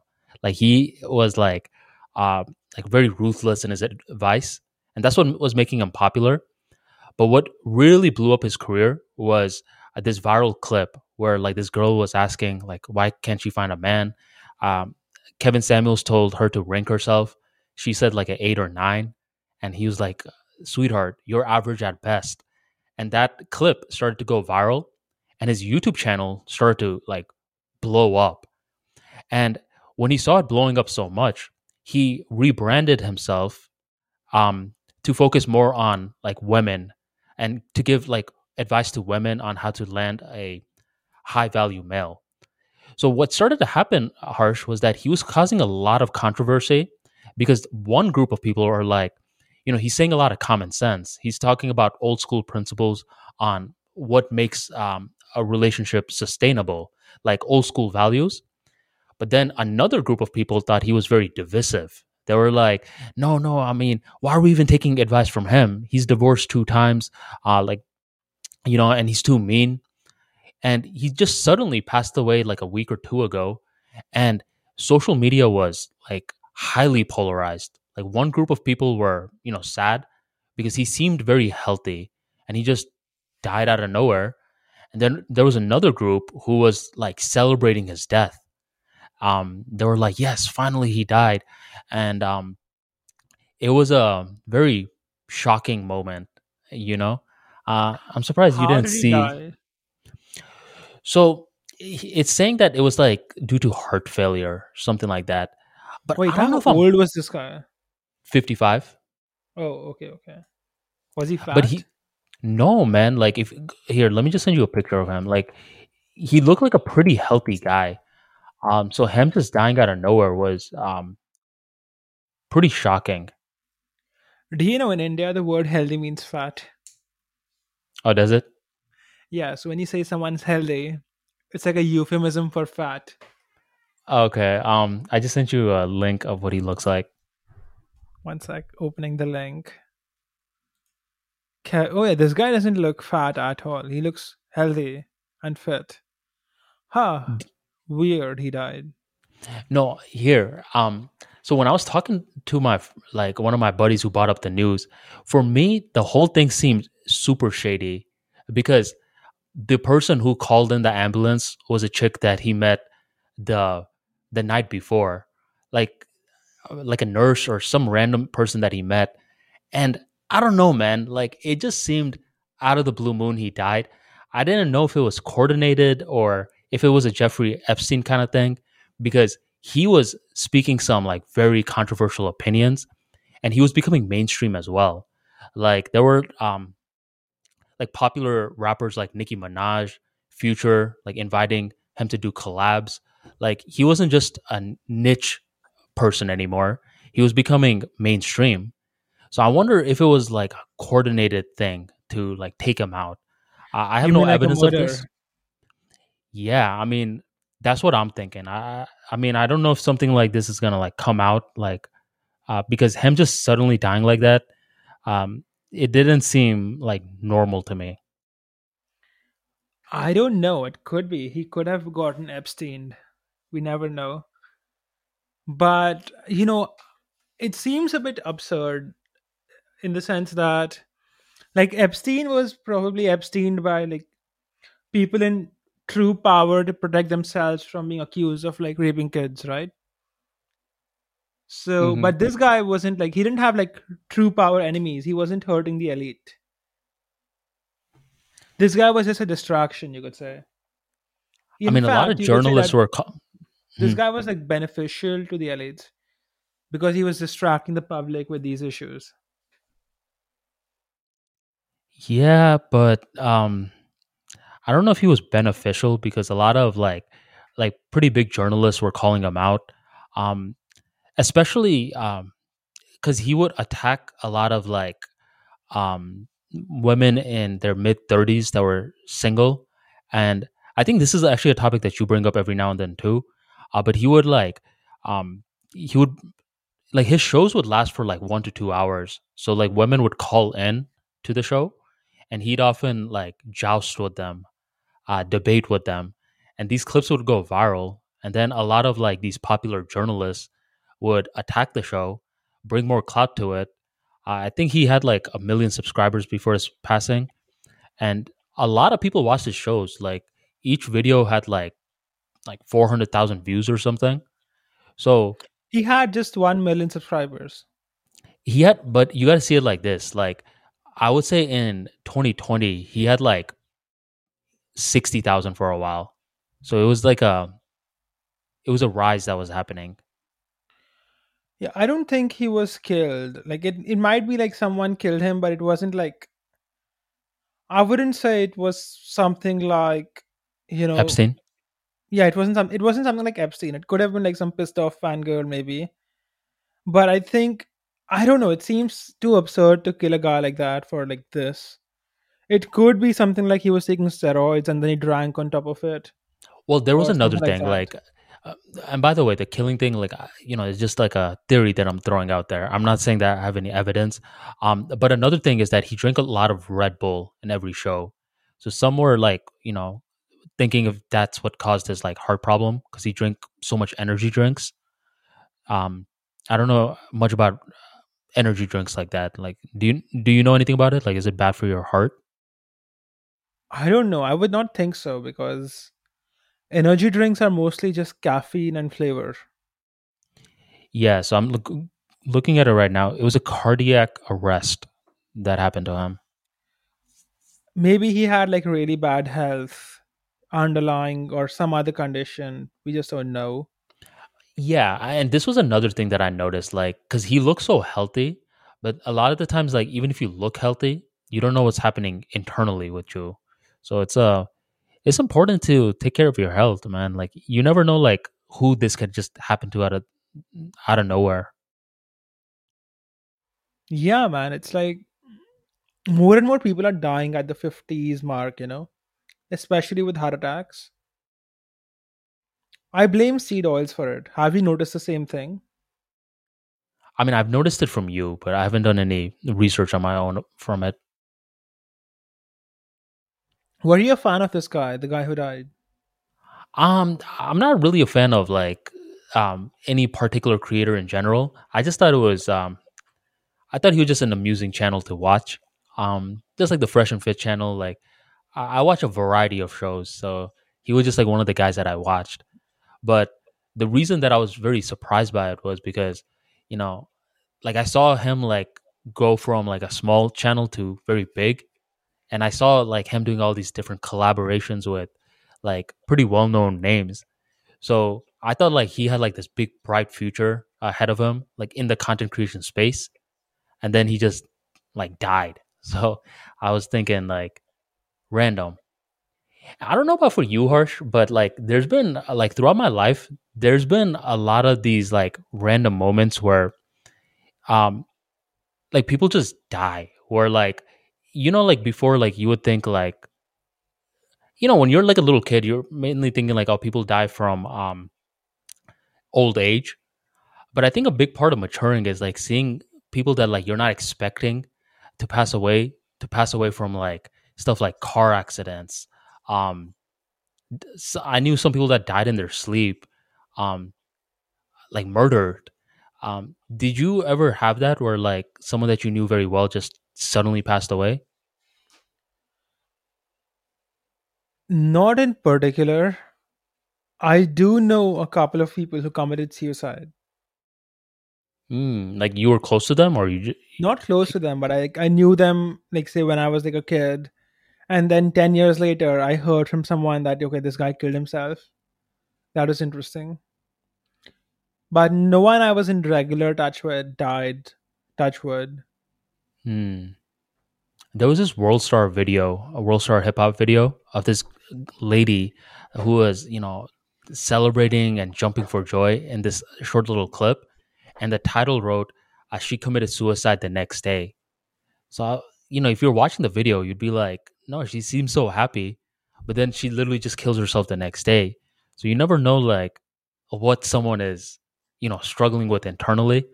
Um, so suicide, I mean, did like you don't have to go in more detail, but like, was it like jumping off a building kind of suicide, or was it less subtle? Yeah, I know two guys who jumped off the building. In a sense, when I say I know, I mean like I met these people like 10 years ago, and then I was recently in touch with someone I knew from my childhood, and I was asking him like what happened to everyone, and then he was telling me, okay, these two guys killed themselves during COVID. I think COVID was very harsh on a lot of people. Hmm. A lot of relationships ended then too. Isn't that interesting though, Arman? Like a lot of relationships ended because these guys were spending so much time together. That was like one of the jokes, like because during COVID there were a few running jokes that were coming up about. One of the jokes was like, people are normally talking about wanting all this freedom, now they have it in their house and they don't know what to do.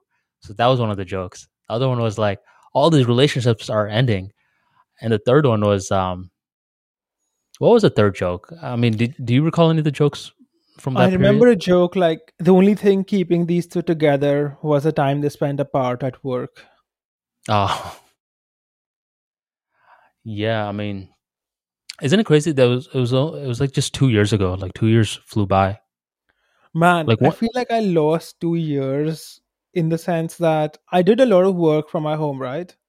But Hmm. I was barely going out. And when I think back, okay, for 2021, 2020, I can't really recall the year outside of working all day and studying and things like that.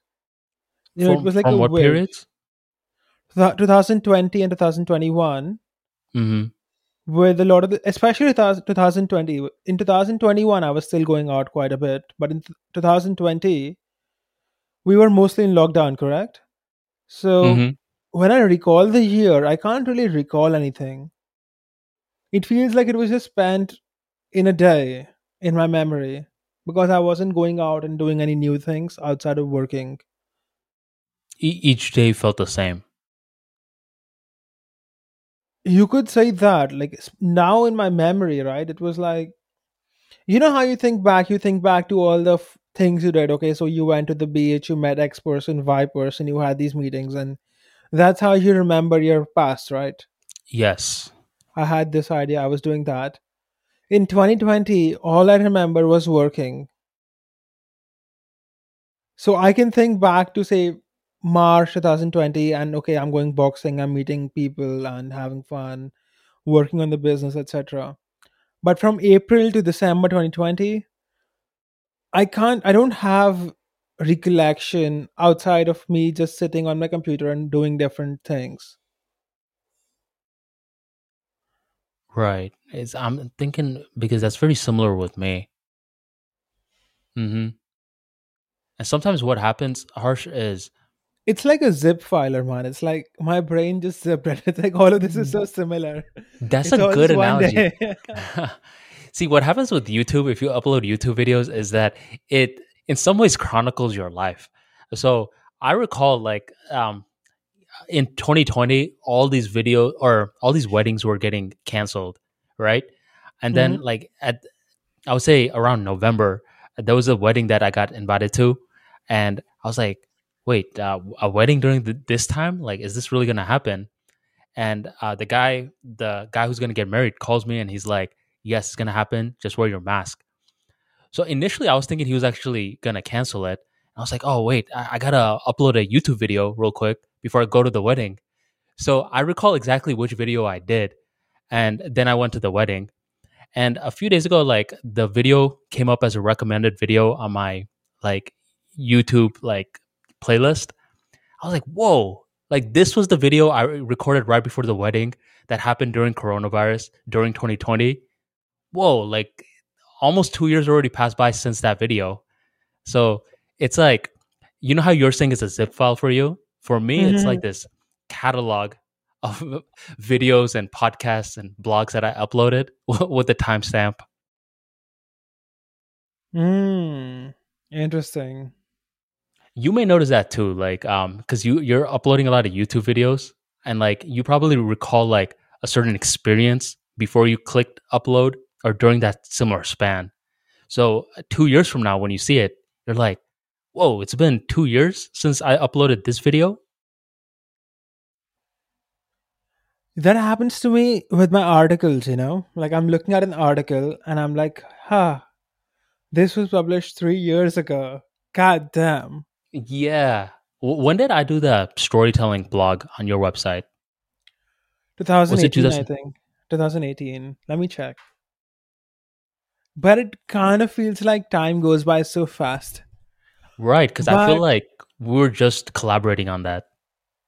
yeah, you know, I was recently narrating an old article of mine, right? And you Hmm. can literally see how my older articles are so much harder to read than my current articles because my writing has improved so much over the years. You know what they say: if you're not cringing at your old writing, then you're not writing enough. Yeah, I think you get much better as you keep doing a certain thing, which people don't, people don't realize in the sense that people quit too soon because they don't see results, but they don't realize that the results will come if they stick to the particular thing because they Hmm. will keep getting better and better and better. Can you? So I have the article pulled up. If you don't have it pulled up, do you want to guess when I posted that? 2018, this I just opened the article. Uh, December 18, 2018. isn't that crazy? It's been over 3 years. Damn, that is so crazy. I So, mean, time speaking of flies. years, do you know tomorrow on May 17th is the fourth anniversary of Life Math Money? Wow. Yeah, you're right. May 17th. May 17th. May 17th. For me, it's 1 month later, June 18th. Man, I can't believe it's been 4 years doing this thing. It Mm-hmm. was supposed to be just a hobby. Like, I never ever thought that it will be big. And even today, I'm sometimes a bit surprised that people listen to me and they care about what I have to say because I'm just a guy who lives my life and these are just my lessons, the things I learned from my life. So sometimes it kind of doesn't compute, that hundreds of thousands of people are reading this and they consider it valuable because from me, my perspective, I'm just a normal guy. Mm-hmm. What do you think? I mean, what do you personally think was the reason that you touched that nerve in a good way to get that audience? I think a lot of people don't have enough guidance, and this really helps them because, like, you talk to, like, in the real world, when you ask someone for advice, right? You get bullshit. You get, like, politically correct nonsense, which doesn't work. And with my blog and, my videos, etc., it's stuff that actually works and it's actionable. So it isn't like a motivational speaker who is just pumping your emotions up, but not really giving you anything to act upon. And it's not like an SJW who is giving you things to act upon, but his action steps are all bullshit. So I think it has, like, A and B. You've seen the Venn diagram, right? Actionable advice and stuff that works, and we're in the intersection. Hmm. I mean, you have a little like follow us bar on your website, and it shows your immense growth: 296 Twitter followers, 48,000 Instagram followers, and you have a Telegram group, TikTok, much more. Yeah, so I'm trying to grow my YouTube a lot more lately, though. YouTube. I mean, you're at Yes, 6,800 now, so that's great. I mean, what 6,900. 6,900? Okay. What's making you get more involved in YouTube as of late? The big reason is that YouTube is a lot of people. It's huge and it's not impossible to grow on this platform. So it seems like something I didn't tap into over the years and something I would like to tap into. Like, it would be cool to have 1 million followers on YouTube. It would, and I could definitely see you doing that. And the cool thing with YouTube is that the content appreciates over time. And we talked about this before, where like with like writing a tweet, for example, like you could always like retweet it later on, but for the most part, it just disappears. But with a YouTube video, like you never know like when it's gonna come back from the dead and start bringing in more life. It's like an asset. Yeah, it is a search engine, right? Hmm. And the The longer your videos are there, the more YouTube eventually starts recommending it. I don't know about that. I'm not an expert in the algo, so I can't comment. But I can definitely say that it's like a search engine because sometimes I will watch a video on YouTube, right? Hmm. And the video I'm watching would be like 7 years old. And it's still making money for the guy who initially made it. Yeah, more than money, it's still giving him exposure, letting people know he exists, etc. So it does make a difference. I will Have say you? that YouTube kind of took off in a way in 2017 and beyond. Before that, it was like a bunch of, like, it wasn't as high quality content. Have you heard of Sam Ovens? I think I have. He's like the skinny white kid, right? Hmm. So he basically teaches consultants how to make their consulting businesses take off. And I would say in 2018, he said that content marketing was a waste of time. I mean, spend more time on Facebook ads. Um, And nowadays, I mean, he's changed his strategy a lot. Like he says that he's going to invest way more on YouTube. Like he took this long break, right? I would say Okay, like wait. I just googled Sam Ovens. Okay, this is a different guy from what I was imagining. But go ahead. okay. So he took this 1 to 2 year break, and He said that during that break of not posting any YouTube videos, he came back and saw that his channel had grown. And when he saw that his channel had grown and that most of his leads for his mastermind came from YouTube, he realized that he was mistaken about how YouTube wasn't as powerful as Facebook. Because with Facebook, you got to keep buying these ads. You don't necessarily build that audience unless you drive them to an email sign up list.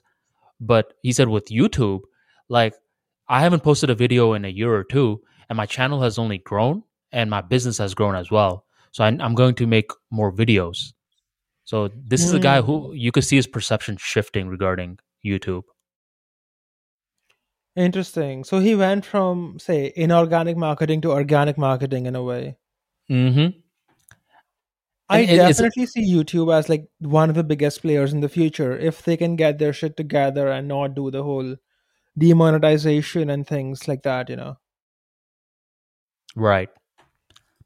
You have any other plans on building on anything else, or is YouTube your main focus right now? Right now, my main focus is writing YouTube and teach yourself crypto. I do have a guy who posts my tweets on TikTok. I'm So looking it's at a that right company now. which does it for me. So on TikTok, I'm at True Life Math Money. True Life Math Money for the people who want to follow me there. Why True Life Math Money? Because someone took Life Math Money. Ah, so- I feel like I got robbed from. do they have your face too, or is it just like No, they actual just like have the account. It's blank. I don't know why they did that, but they did it. man? That was But what like that about for your Armani plans? talks. What are your plans? I mean, right now I'm still focusing on the same thing. I do want to add a TikTok, Instagram, LinkedIn presence soon. Um, right now I have a lot of content, so I'm gonna most likely get a assistant, chop up my YouTube videos in a strategic way, to make it compatible for TikTok. I have a lot of blogs which I'm gonna start sharing on LinkedIn.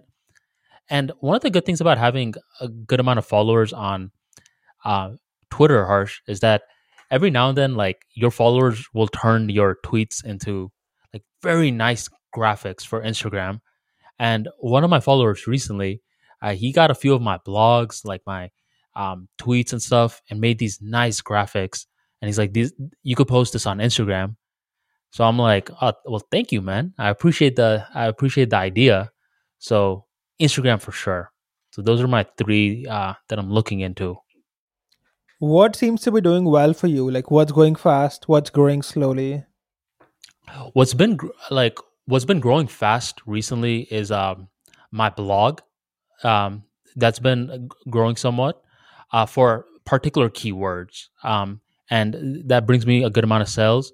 Um, my podcast has been growing in like certain countries, like for Costa Rica. I think I'm like a top self improvement podcast. Um, email list has been growing from a lot of the other traffic sources that I've been working on. And one thing that I've noticed, Harsh, is when you're expanding, you're gonna have cold seasons and hot seasons. So hot seasons right now are for blog and podcast. I'll say cold seasons are for Twitter and YouTube. But it always flips. Like sometimes Twitter and YouTube become hot, and podcast and blogs become somewhat cold. Hmm.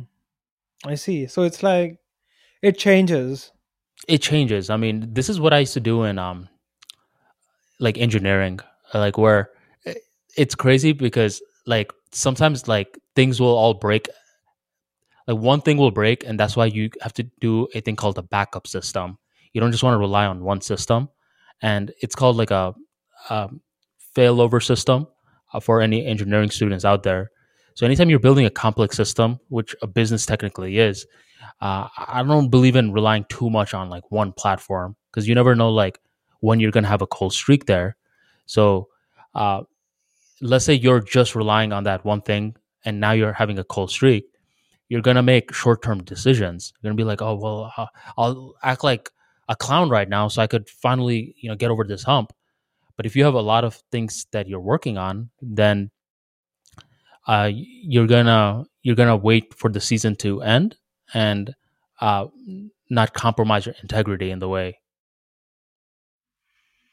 Hmm. Interesting.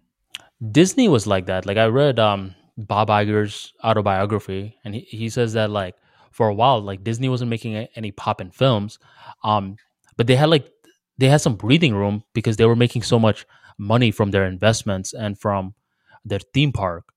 And then for a while, like when coronavirus hit, the theme park was down, and that's when they just bought out like a few great movie studios, and now their movies were back up.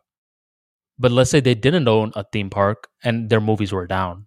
Now they're panicking.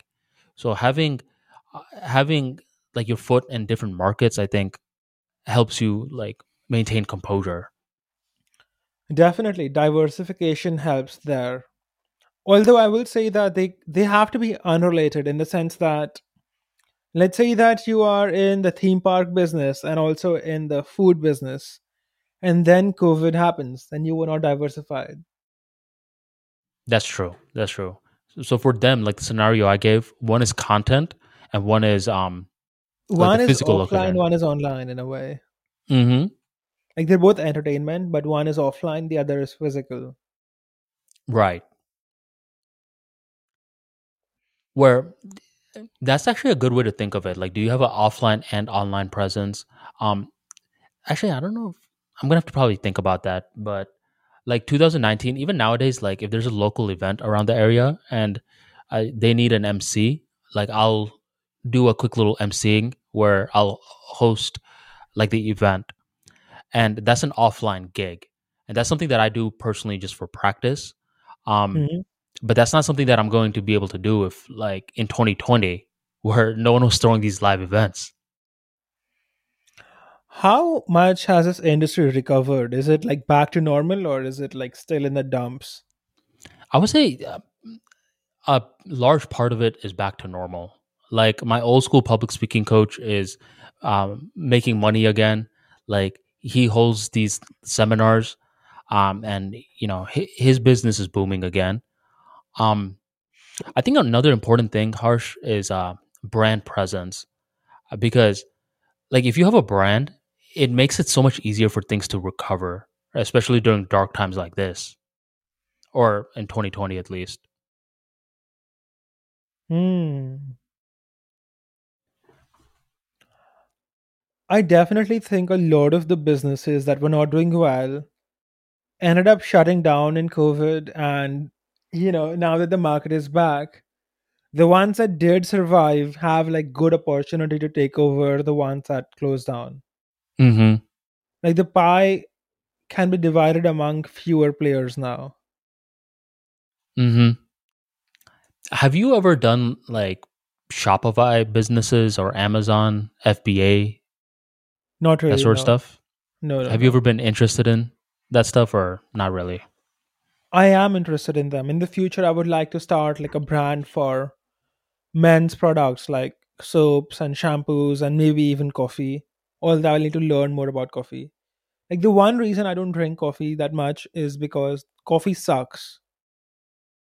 So if there was like a really good coffee, I would like to drink it. But So I need to have learn you more. tried Maybe I can, and have you tried supplements and things like lattes? that. Sorry. Have you tried Sorry. lattes or cappuccinos? So all of those stuff is something you would get at like a coffee shop, right? When I say coffee, I mean like you take out a packet, you have some water and you mix it. Okay, you're talking about like straight to the point. Yeah, just coffee. Like, you wake up in the morning, you take some out and you put it in the water and then you mix and drink it. Do you ever So, plan on having a fitness company? no, I don't want to do anything that's like impossible to scale in a sense. So if it was like an app or something, then I might be interested. But if you mean like a gym, then no. No, not a gym, but selling your own protein shake, selling your own pre-workout, like a Yeah, supplement so company. that's what I'm telling you, right? So the company I'm talking about, the com brand, will eventually have those products as well, like good whey protein, good supplements, etc. And one Mm, thing this will allow me to do is it'll allow me to ensure quality because right now when people take supplements, you can't really trust these manufacturers. Like how like if they say there's B12 in it, you don't know for sure. And a lot of the big ones like bodybuilding.com was fined for lacing their whey protein with steroids, or they were fined for lacing some supplement that they were selling with some illegal steroid to give people better results. So you can't really trust these bigger companies, and I think there's a gap there which a brand like LMM can fulfill. I could see you doing that. Would it be on Shopify I or don't know. I Amazon don't know. FBA? Okay, Probably that's a Shopify and Amazon both. hmm. Thinking I would definitely love to do something like that as well, and I'd want to do it in the future where it could be more of a passion project at first, and then it expands into something different. The biggest issue is time, isn't it? It's time, yeah. Like, how many Especially things can you do at once? no, you can't do everything at once. There's like this rapper named Rick Ross who recently has been, known more for business than his rap, and he's building like this Wingstop empire. Do you guys have Wingstop there? No, we do not. Although, for the first time in a long time, I know who this guy is. You know who Rick Ross is? This is the guy who sang 100 Black Coffins, right? I don't. I actually don't know. Let me see. The song from Django Unchained. Let me check. Yep, by Rick Ross. See, finally, I know a guy that you talk about. That's why I always ask, like, have you heard of him? Because I don't just want to assume that you know. So, yeah, I know this guy, but tell me more about his wings company. So just first, while I'm telling you the story, just type in Rick Ross house. Look at what his house looks like. Rick Ross house. Damn, his house looks cool. It's like a plane, or It's like one of huge. those, yeah, like sci-fi flying objects, Hmm. something from Avatar, So like his some story kind is of like. crazy. It took him 15 years to blow up as a rapper. 15 years. Like some people, they don't even put in like 15 minutes to do something, and he spent 15 years becoming a rapper, and he didn't really make that much money from his songs up until 2012, which was pretty recent. So when he started to make his money, he started to reinvest it back into businesses that he uses. So he's a big fan of rosé, the liquor. So he invests in that business. And another one is the man loves to eat, as you can tell. And one of the things he likes a lot is wings. So he invested in one wing house, and then he just kept replicating it and buying more wing houses, and now I think he owns 20 of them, which are all cash flow positive.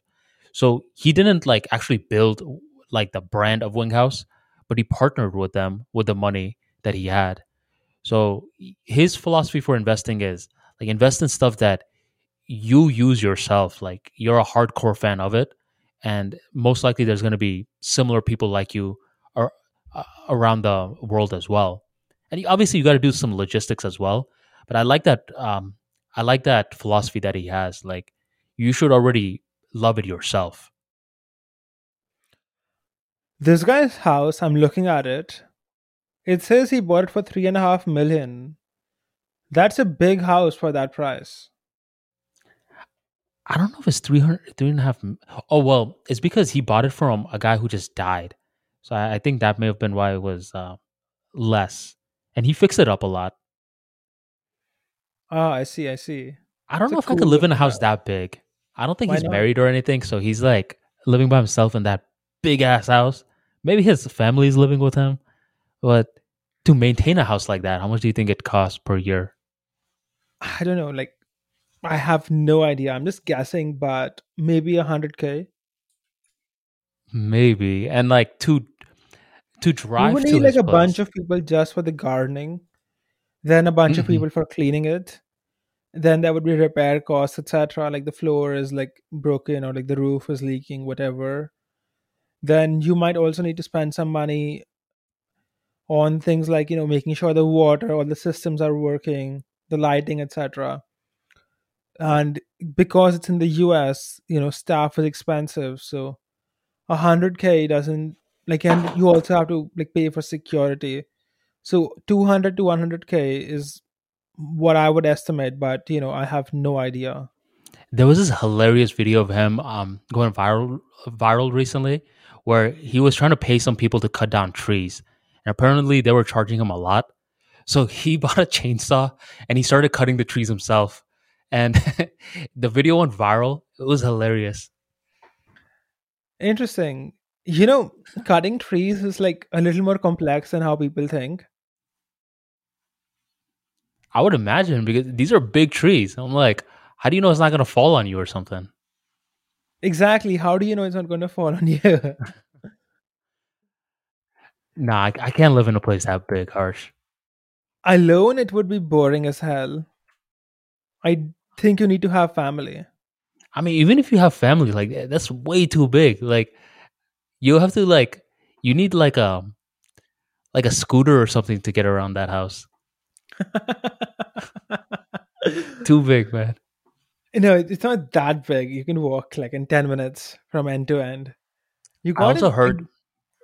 you gotta give it to the guy though. He's done well for himself and he seems to have worked hard for it, given what you describe. Hmm. I mean, he's a very fascinating business mind too. I mean, he owns at least 20 cars. I'm thinking, well, why would he get that many cars? Like these become liabilities, no? And the thing is, he's tapped into a market where certain cars appreciate in value over time because they're seen as muscle cars or, collector's items. So he was able to turn cars in some ways to an asset.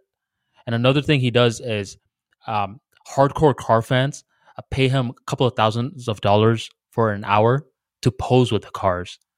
So I'm like, man, this guy thinks differently. He's not just a rapper, he's an actual businessman too. How do we start talking about Rick Ross? I'm looking at his Wikipedia page. Apparently, he has like a huge history of crime as well, which is crazy. I think you're talking about the actual drug dealer Rick Ross, like Ricky Ross. I am on wikipedia.org/wiki/Rick_Ross, So there's which two Rick has a Rosses. singer who is singing. This guy has like a very thick beard. I think black people have very thick hair. Like his Mm-hmm. beard seems like impenetrable. It's not it, very, very curly hair. Here, post the link of the Rick Ross you're looking at because there's two Rick Rosses. I There's know the there's famous one drug more dealer. across, like the guy who's a famous drug dealer, because I think Ed Latimer knows him, the other guy in person. Mm-hmm. Freeway Rick Ross. Yeah, the drug dealer guy. Ed Oh yeah, Latimer you knows know the them. guy, I think. Oh, he knows him. Yeah, he knows him in person, I think. So the real Rick Ross, Freeway Rick Ross, apparently sued the rapper Rick Ross for taking his name. What came of that? I don't know what ended up happening. Let me just click the Wikipedia. On June 18, 2010, Ross sued rapper Rick Ross for using his name, filing a copyright infringement lawsuit against Ross in Superior Court. It's pretty long, so I don't know if I could read the whole thing. The But last line says the court ruled in favor of the rapper Rick Ross. okay, rapper Rick Ross, because I just read Rick Ross. Okay, so now he's still using the same name. This freeway Rick Ross guy looks good.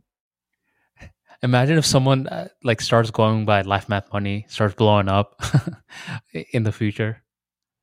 So I get how Ah, this guy felt. that's unlikely to happen because it's on the net, right? Like this Hmm. guy, they got popular in different worlds in the sense that I bet this freeway Rick Ross guy was popular, say, in one particular part of the country versus this other guy. But on the internet, that doesn't happen, right? Like on the internet, everyone knows you're a scammer because when someone Googles you, they find the real deal. Hmm. So things are different. That's true. Like I don't know for sure, right? But it could be that this guy didn't even know the original Rick Ross existed when he picked up the name. I don't know, but No, I'm pretty it sure he could be knew because because he knew. I'm pretty sure he knew that part. But I don't think his intentions were bad. I think he was doing it as like homage, but I don't think the original guy saw it in a positive light. Wait, why would you give homage to a drug dealer? Well, I mean, the rap culture. I mean, drug dealing in itself. Like yeah, it's bad and like mainstream, but in some parts of the culture, it's seen as like business minded, like building empires. Um, like he built a actual drug empire. Um, there's like a lot of songs like praising Pablo Escobar, and not because he's a good guy, but because like how much money he stacked up. You know, people worship different things. What are your thoughts on legalizing drugs? It depends on the drugs. For marijuana, I'm completely for legalizing it, but other drugs, I mean, I don't know if it would be good to legalize it. Earlier I used to think that the best solution for drugs was to just poison the drugs and then like push them in the market illegally. So all the people who were taking the drugs would die. But then I was reading a bit more and I realized that they It's already pretty tried harsh. it and it didn't work. Oh, they tried that before? Yeah, they tried it in the US where they were trying to like getting people to stop drinking alcohol. So they would basically do something to the alcohol to make it poisonous for consumption, like denaturing or something like that. And a lot of like this entire period in the US was called the prohibition, and thousands of people would drink that alcohol and die because this alcohol was poisoned. And what that led to was that people would start brewing their own alcohol, and we would go from people drinking beer to people drinking like hard drinks like vodka. Because if you have to make it illegally or like get illegal stuff, then you might as well drink something that has like very high alcohol percentage versus drink Hmm. something like beer. So making a drug illegal incentivizes people to make that drug stronger. In a way, it concentrates it, right? So you have to have less of the substance to get the same high. Hmm. So I realized that my crazy idea had been tried before and it didn't work out. So I think it's best to just legalize it because when it's illegal, people are still consuming it, but you're not taxing it. Right. So if you legalize it, then you can at least control it. Okay, so you can say kids are not allowed to have it, adults can have it, and it's going to be heavily taxed. So it's going to be legal, but we'll make some revenue from it. And because it's legal, then you can be sure that the drug is pure, and there aren't like messed up stuff like marijuana, but some heroin or something in it that's supposed to like get you addicted or whatever. So at this point, I think that these drugs should just be legal, but they should not be allowed to advertise them anymore. What Kind of drugs do like they tobacco. advertise? What drugs do they advertise? In the sense that something is legal, the law should say that it's legal, but it should not be allowed to be advertised. Oh, I see what you're saying. It's kind of, my kind of take on, things like LGBT too, where I don't think these guys, like, I don't think it should be illegal in the sense that you should be killed for being LGBT. But I do think that there should be laws which prohibit it from being promoted on television and things like that. Hmm. So that Interesting. is my take on drugs. And is it for all kinds of drugs, or are you mainly talking about marijuana right now? I mean, all kinds of drugs from like cocaine to heroin, etc. All of it. Meth. Okay, okay. See, that may be where we defer because I don't know if that would See, be wise. people are taking it anyway. They are, but my thing is, if it's legal, how many people who normally would have avoided it will be like, okay, well, now it's legal with like I meth at think least, that can meth kind of and be coke. circumvented by adding like a lot of barriers, right? Like for example, to buy marijuana, like you can just go and buy, but to buy meth, you have to get like a special license, which is a bit complex to get. You have to like go somewhere and you can make it a bit more complex where it's not as simple as going to the shop and buying it. But I do think that over the long run, it might actually end up being a better thing to just legalize it. or at least I would be interested in trying out. And I don't know if it will work, but we could designate like a small town or something where we could say, okay, it's legal in this town. Let's see if it works or not. Like, how does it? What happens in 10 years? Like, let's take a small country. Okay, let's take a small country where we can, like, let's take some small country like France. Let's make it legal in France, and let's see what happens with the population of France. Do they all go like drug addicts, or does it become like less of a problem? So Our I'm French listeners are like, you keep that idea to yourself. no one cares about French listeners, but it's so interesting that all these countries like France and Britain were so important back in the day. Like Mongolia was like the most important place, but now no one cares. I mean, all places like have their like era. Like what we were talking earlier about, like social medias. Like sometimes you're hot, sometimes you're cold. I mean, for a while, like I heard Africa was like the king spot. Like that's where the wealth was, like royal knowledge. Wait, what time are you talking about? I have not heard of this time. There was this one guy. Let me see. I saw this documentary a long time ago about like the world's richest man to ever live was from Africa.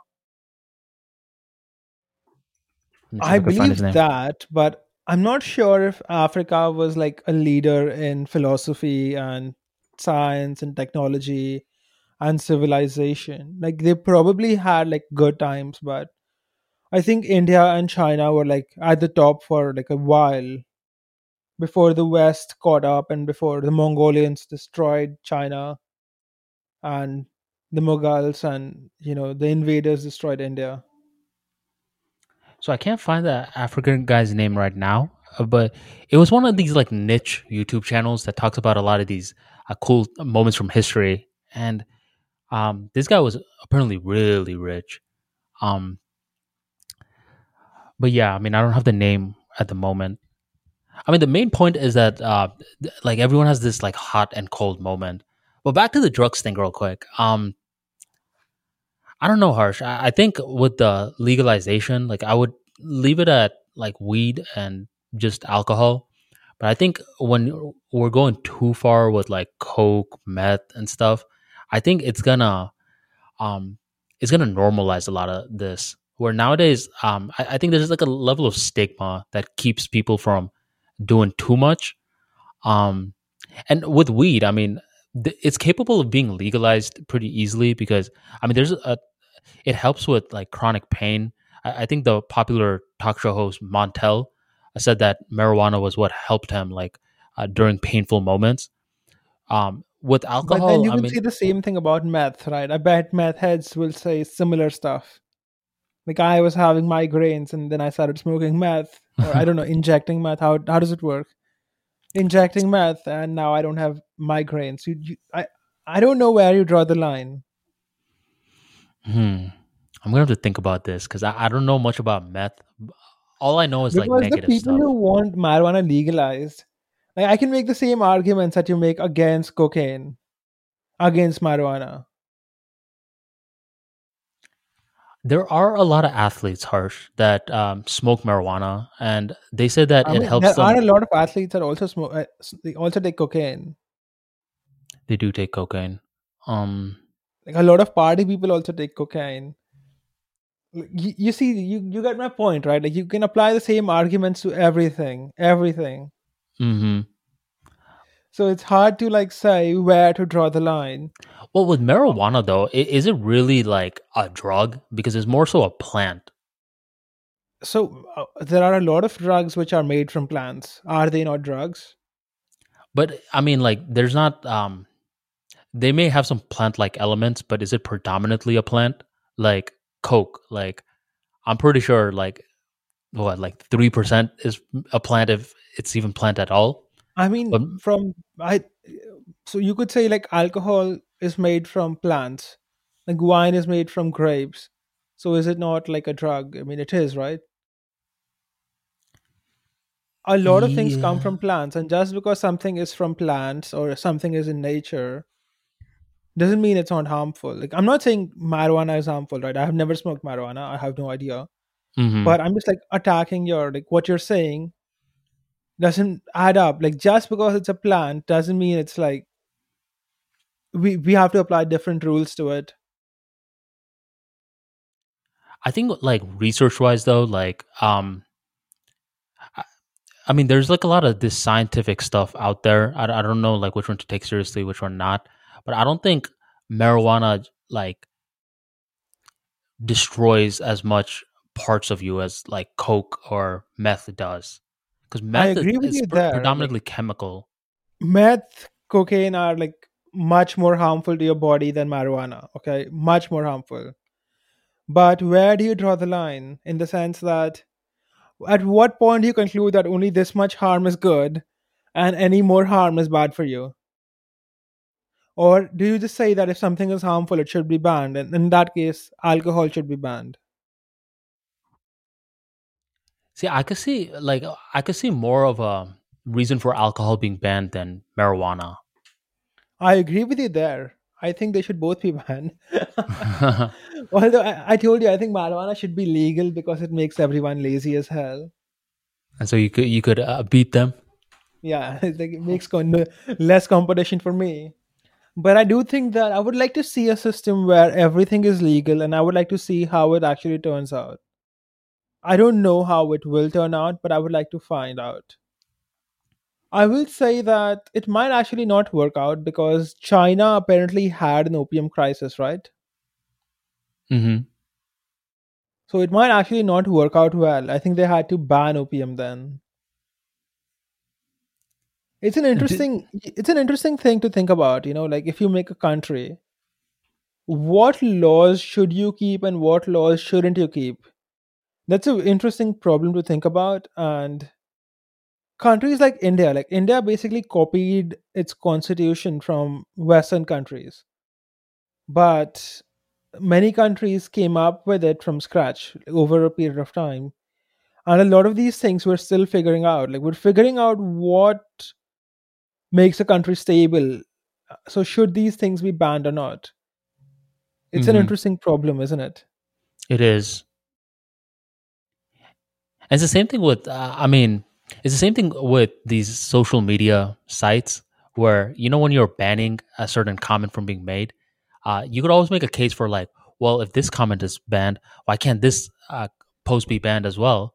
And there's so much subjectivity involved because for me and you right now, like, we're over here debating, like, what is really a drug and what should be legalized and what not.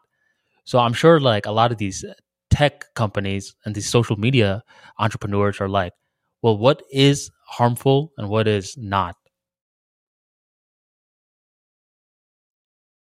Yeah, but I think these tech companies are way too leftist, and I don't think they're asking what is harmful and what is not. They basically have their own definition of how they want society to look like, which is like extreme leftist utopia where everyone's transsexual or gay or something. And if you say anything logical, that's not allowed. So But you they never are seen one of asking those similar times, question, but they have like a different context. but you never seen like those moments where they're like, they're calling like Joe Rogan like the conduit for right wing propaganda.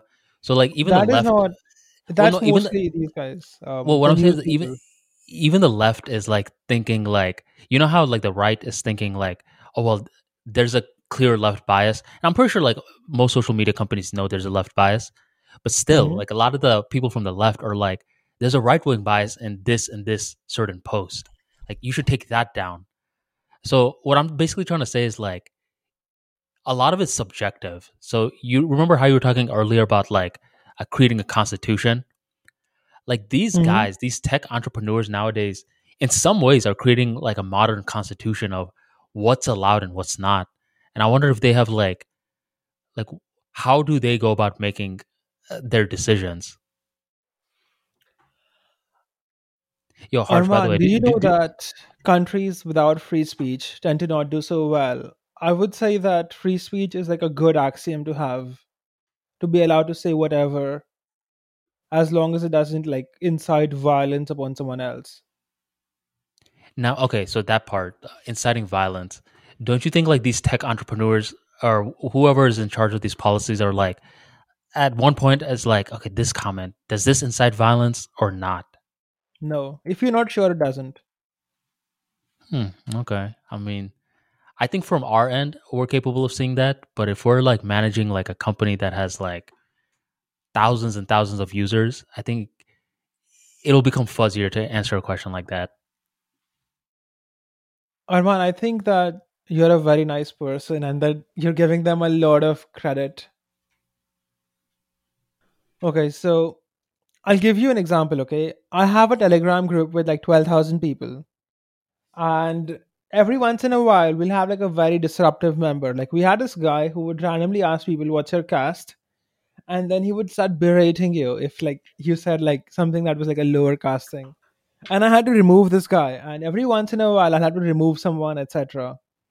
So I definitely see that a large company like Twitter with millions of users will have to have some policies to basically stop certain people from disrupting everyone else. But there is a difference between stopping disruption and saying that certain ideas can't be expressed or certain things can't be said ever.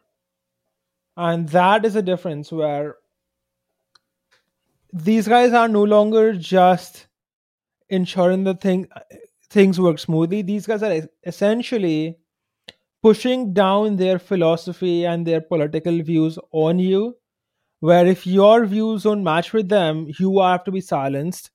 And if your views match with them, then you can say it out loud as long as you want. So if you can say anything pro LGBT, pro leftist out loud, but if you were saying something anti that, then you're like not allowed on the platform. Like you're banned, you're unpersoned, you're fired from your job, everything starts happening to you. So I do think that these guys don't deserve the benefit of doubt. I think that it would be a very naive thing to say these guys are making a mistake. I think they're doing it intentionally. They know what they're doing, and they are essentially trying to force people into their way of thinking. Hmm, I can see that. Well, Harsh, I mean, this was a very eventful episode, and a good episode to say the least. I mean, we talked about a variety of topics. I think we both need to start getting going right now. Um, any final thoughts?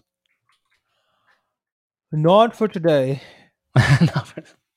Not for Well, today. I Please click will. like and subscribe, guys. This channel is super new, right? We moved the podcast from Arman's channel to this own new channel. So your like and your subscribe is really appreciated. It really helps us out. And we'll see you guys in the next episode 2 weeks from now. Sounds good, folks. Yep, go on, drop that like, subscribe, and thank you very much for joining the Unapologetic Truths podcast.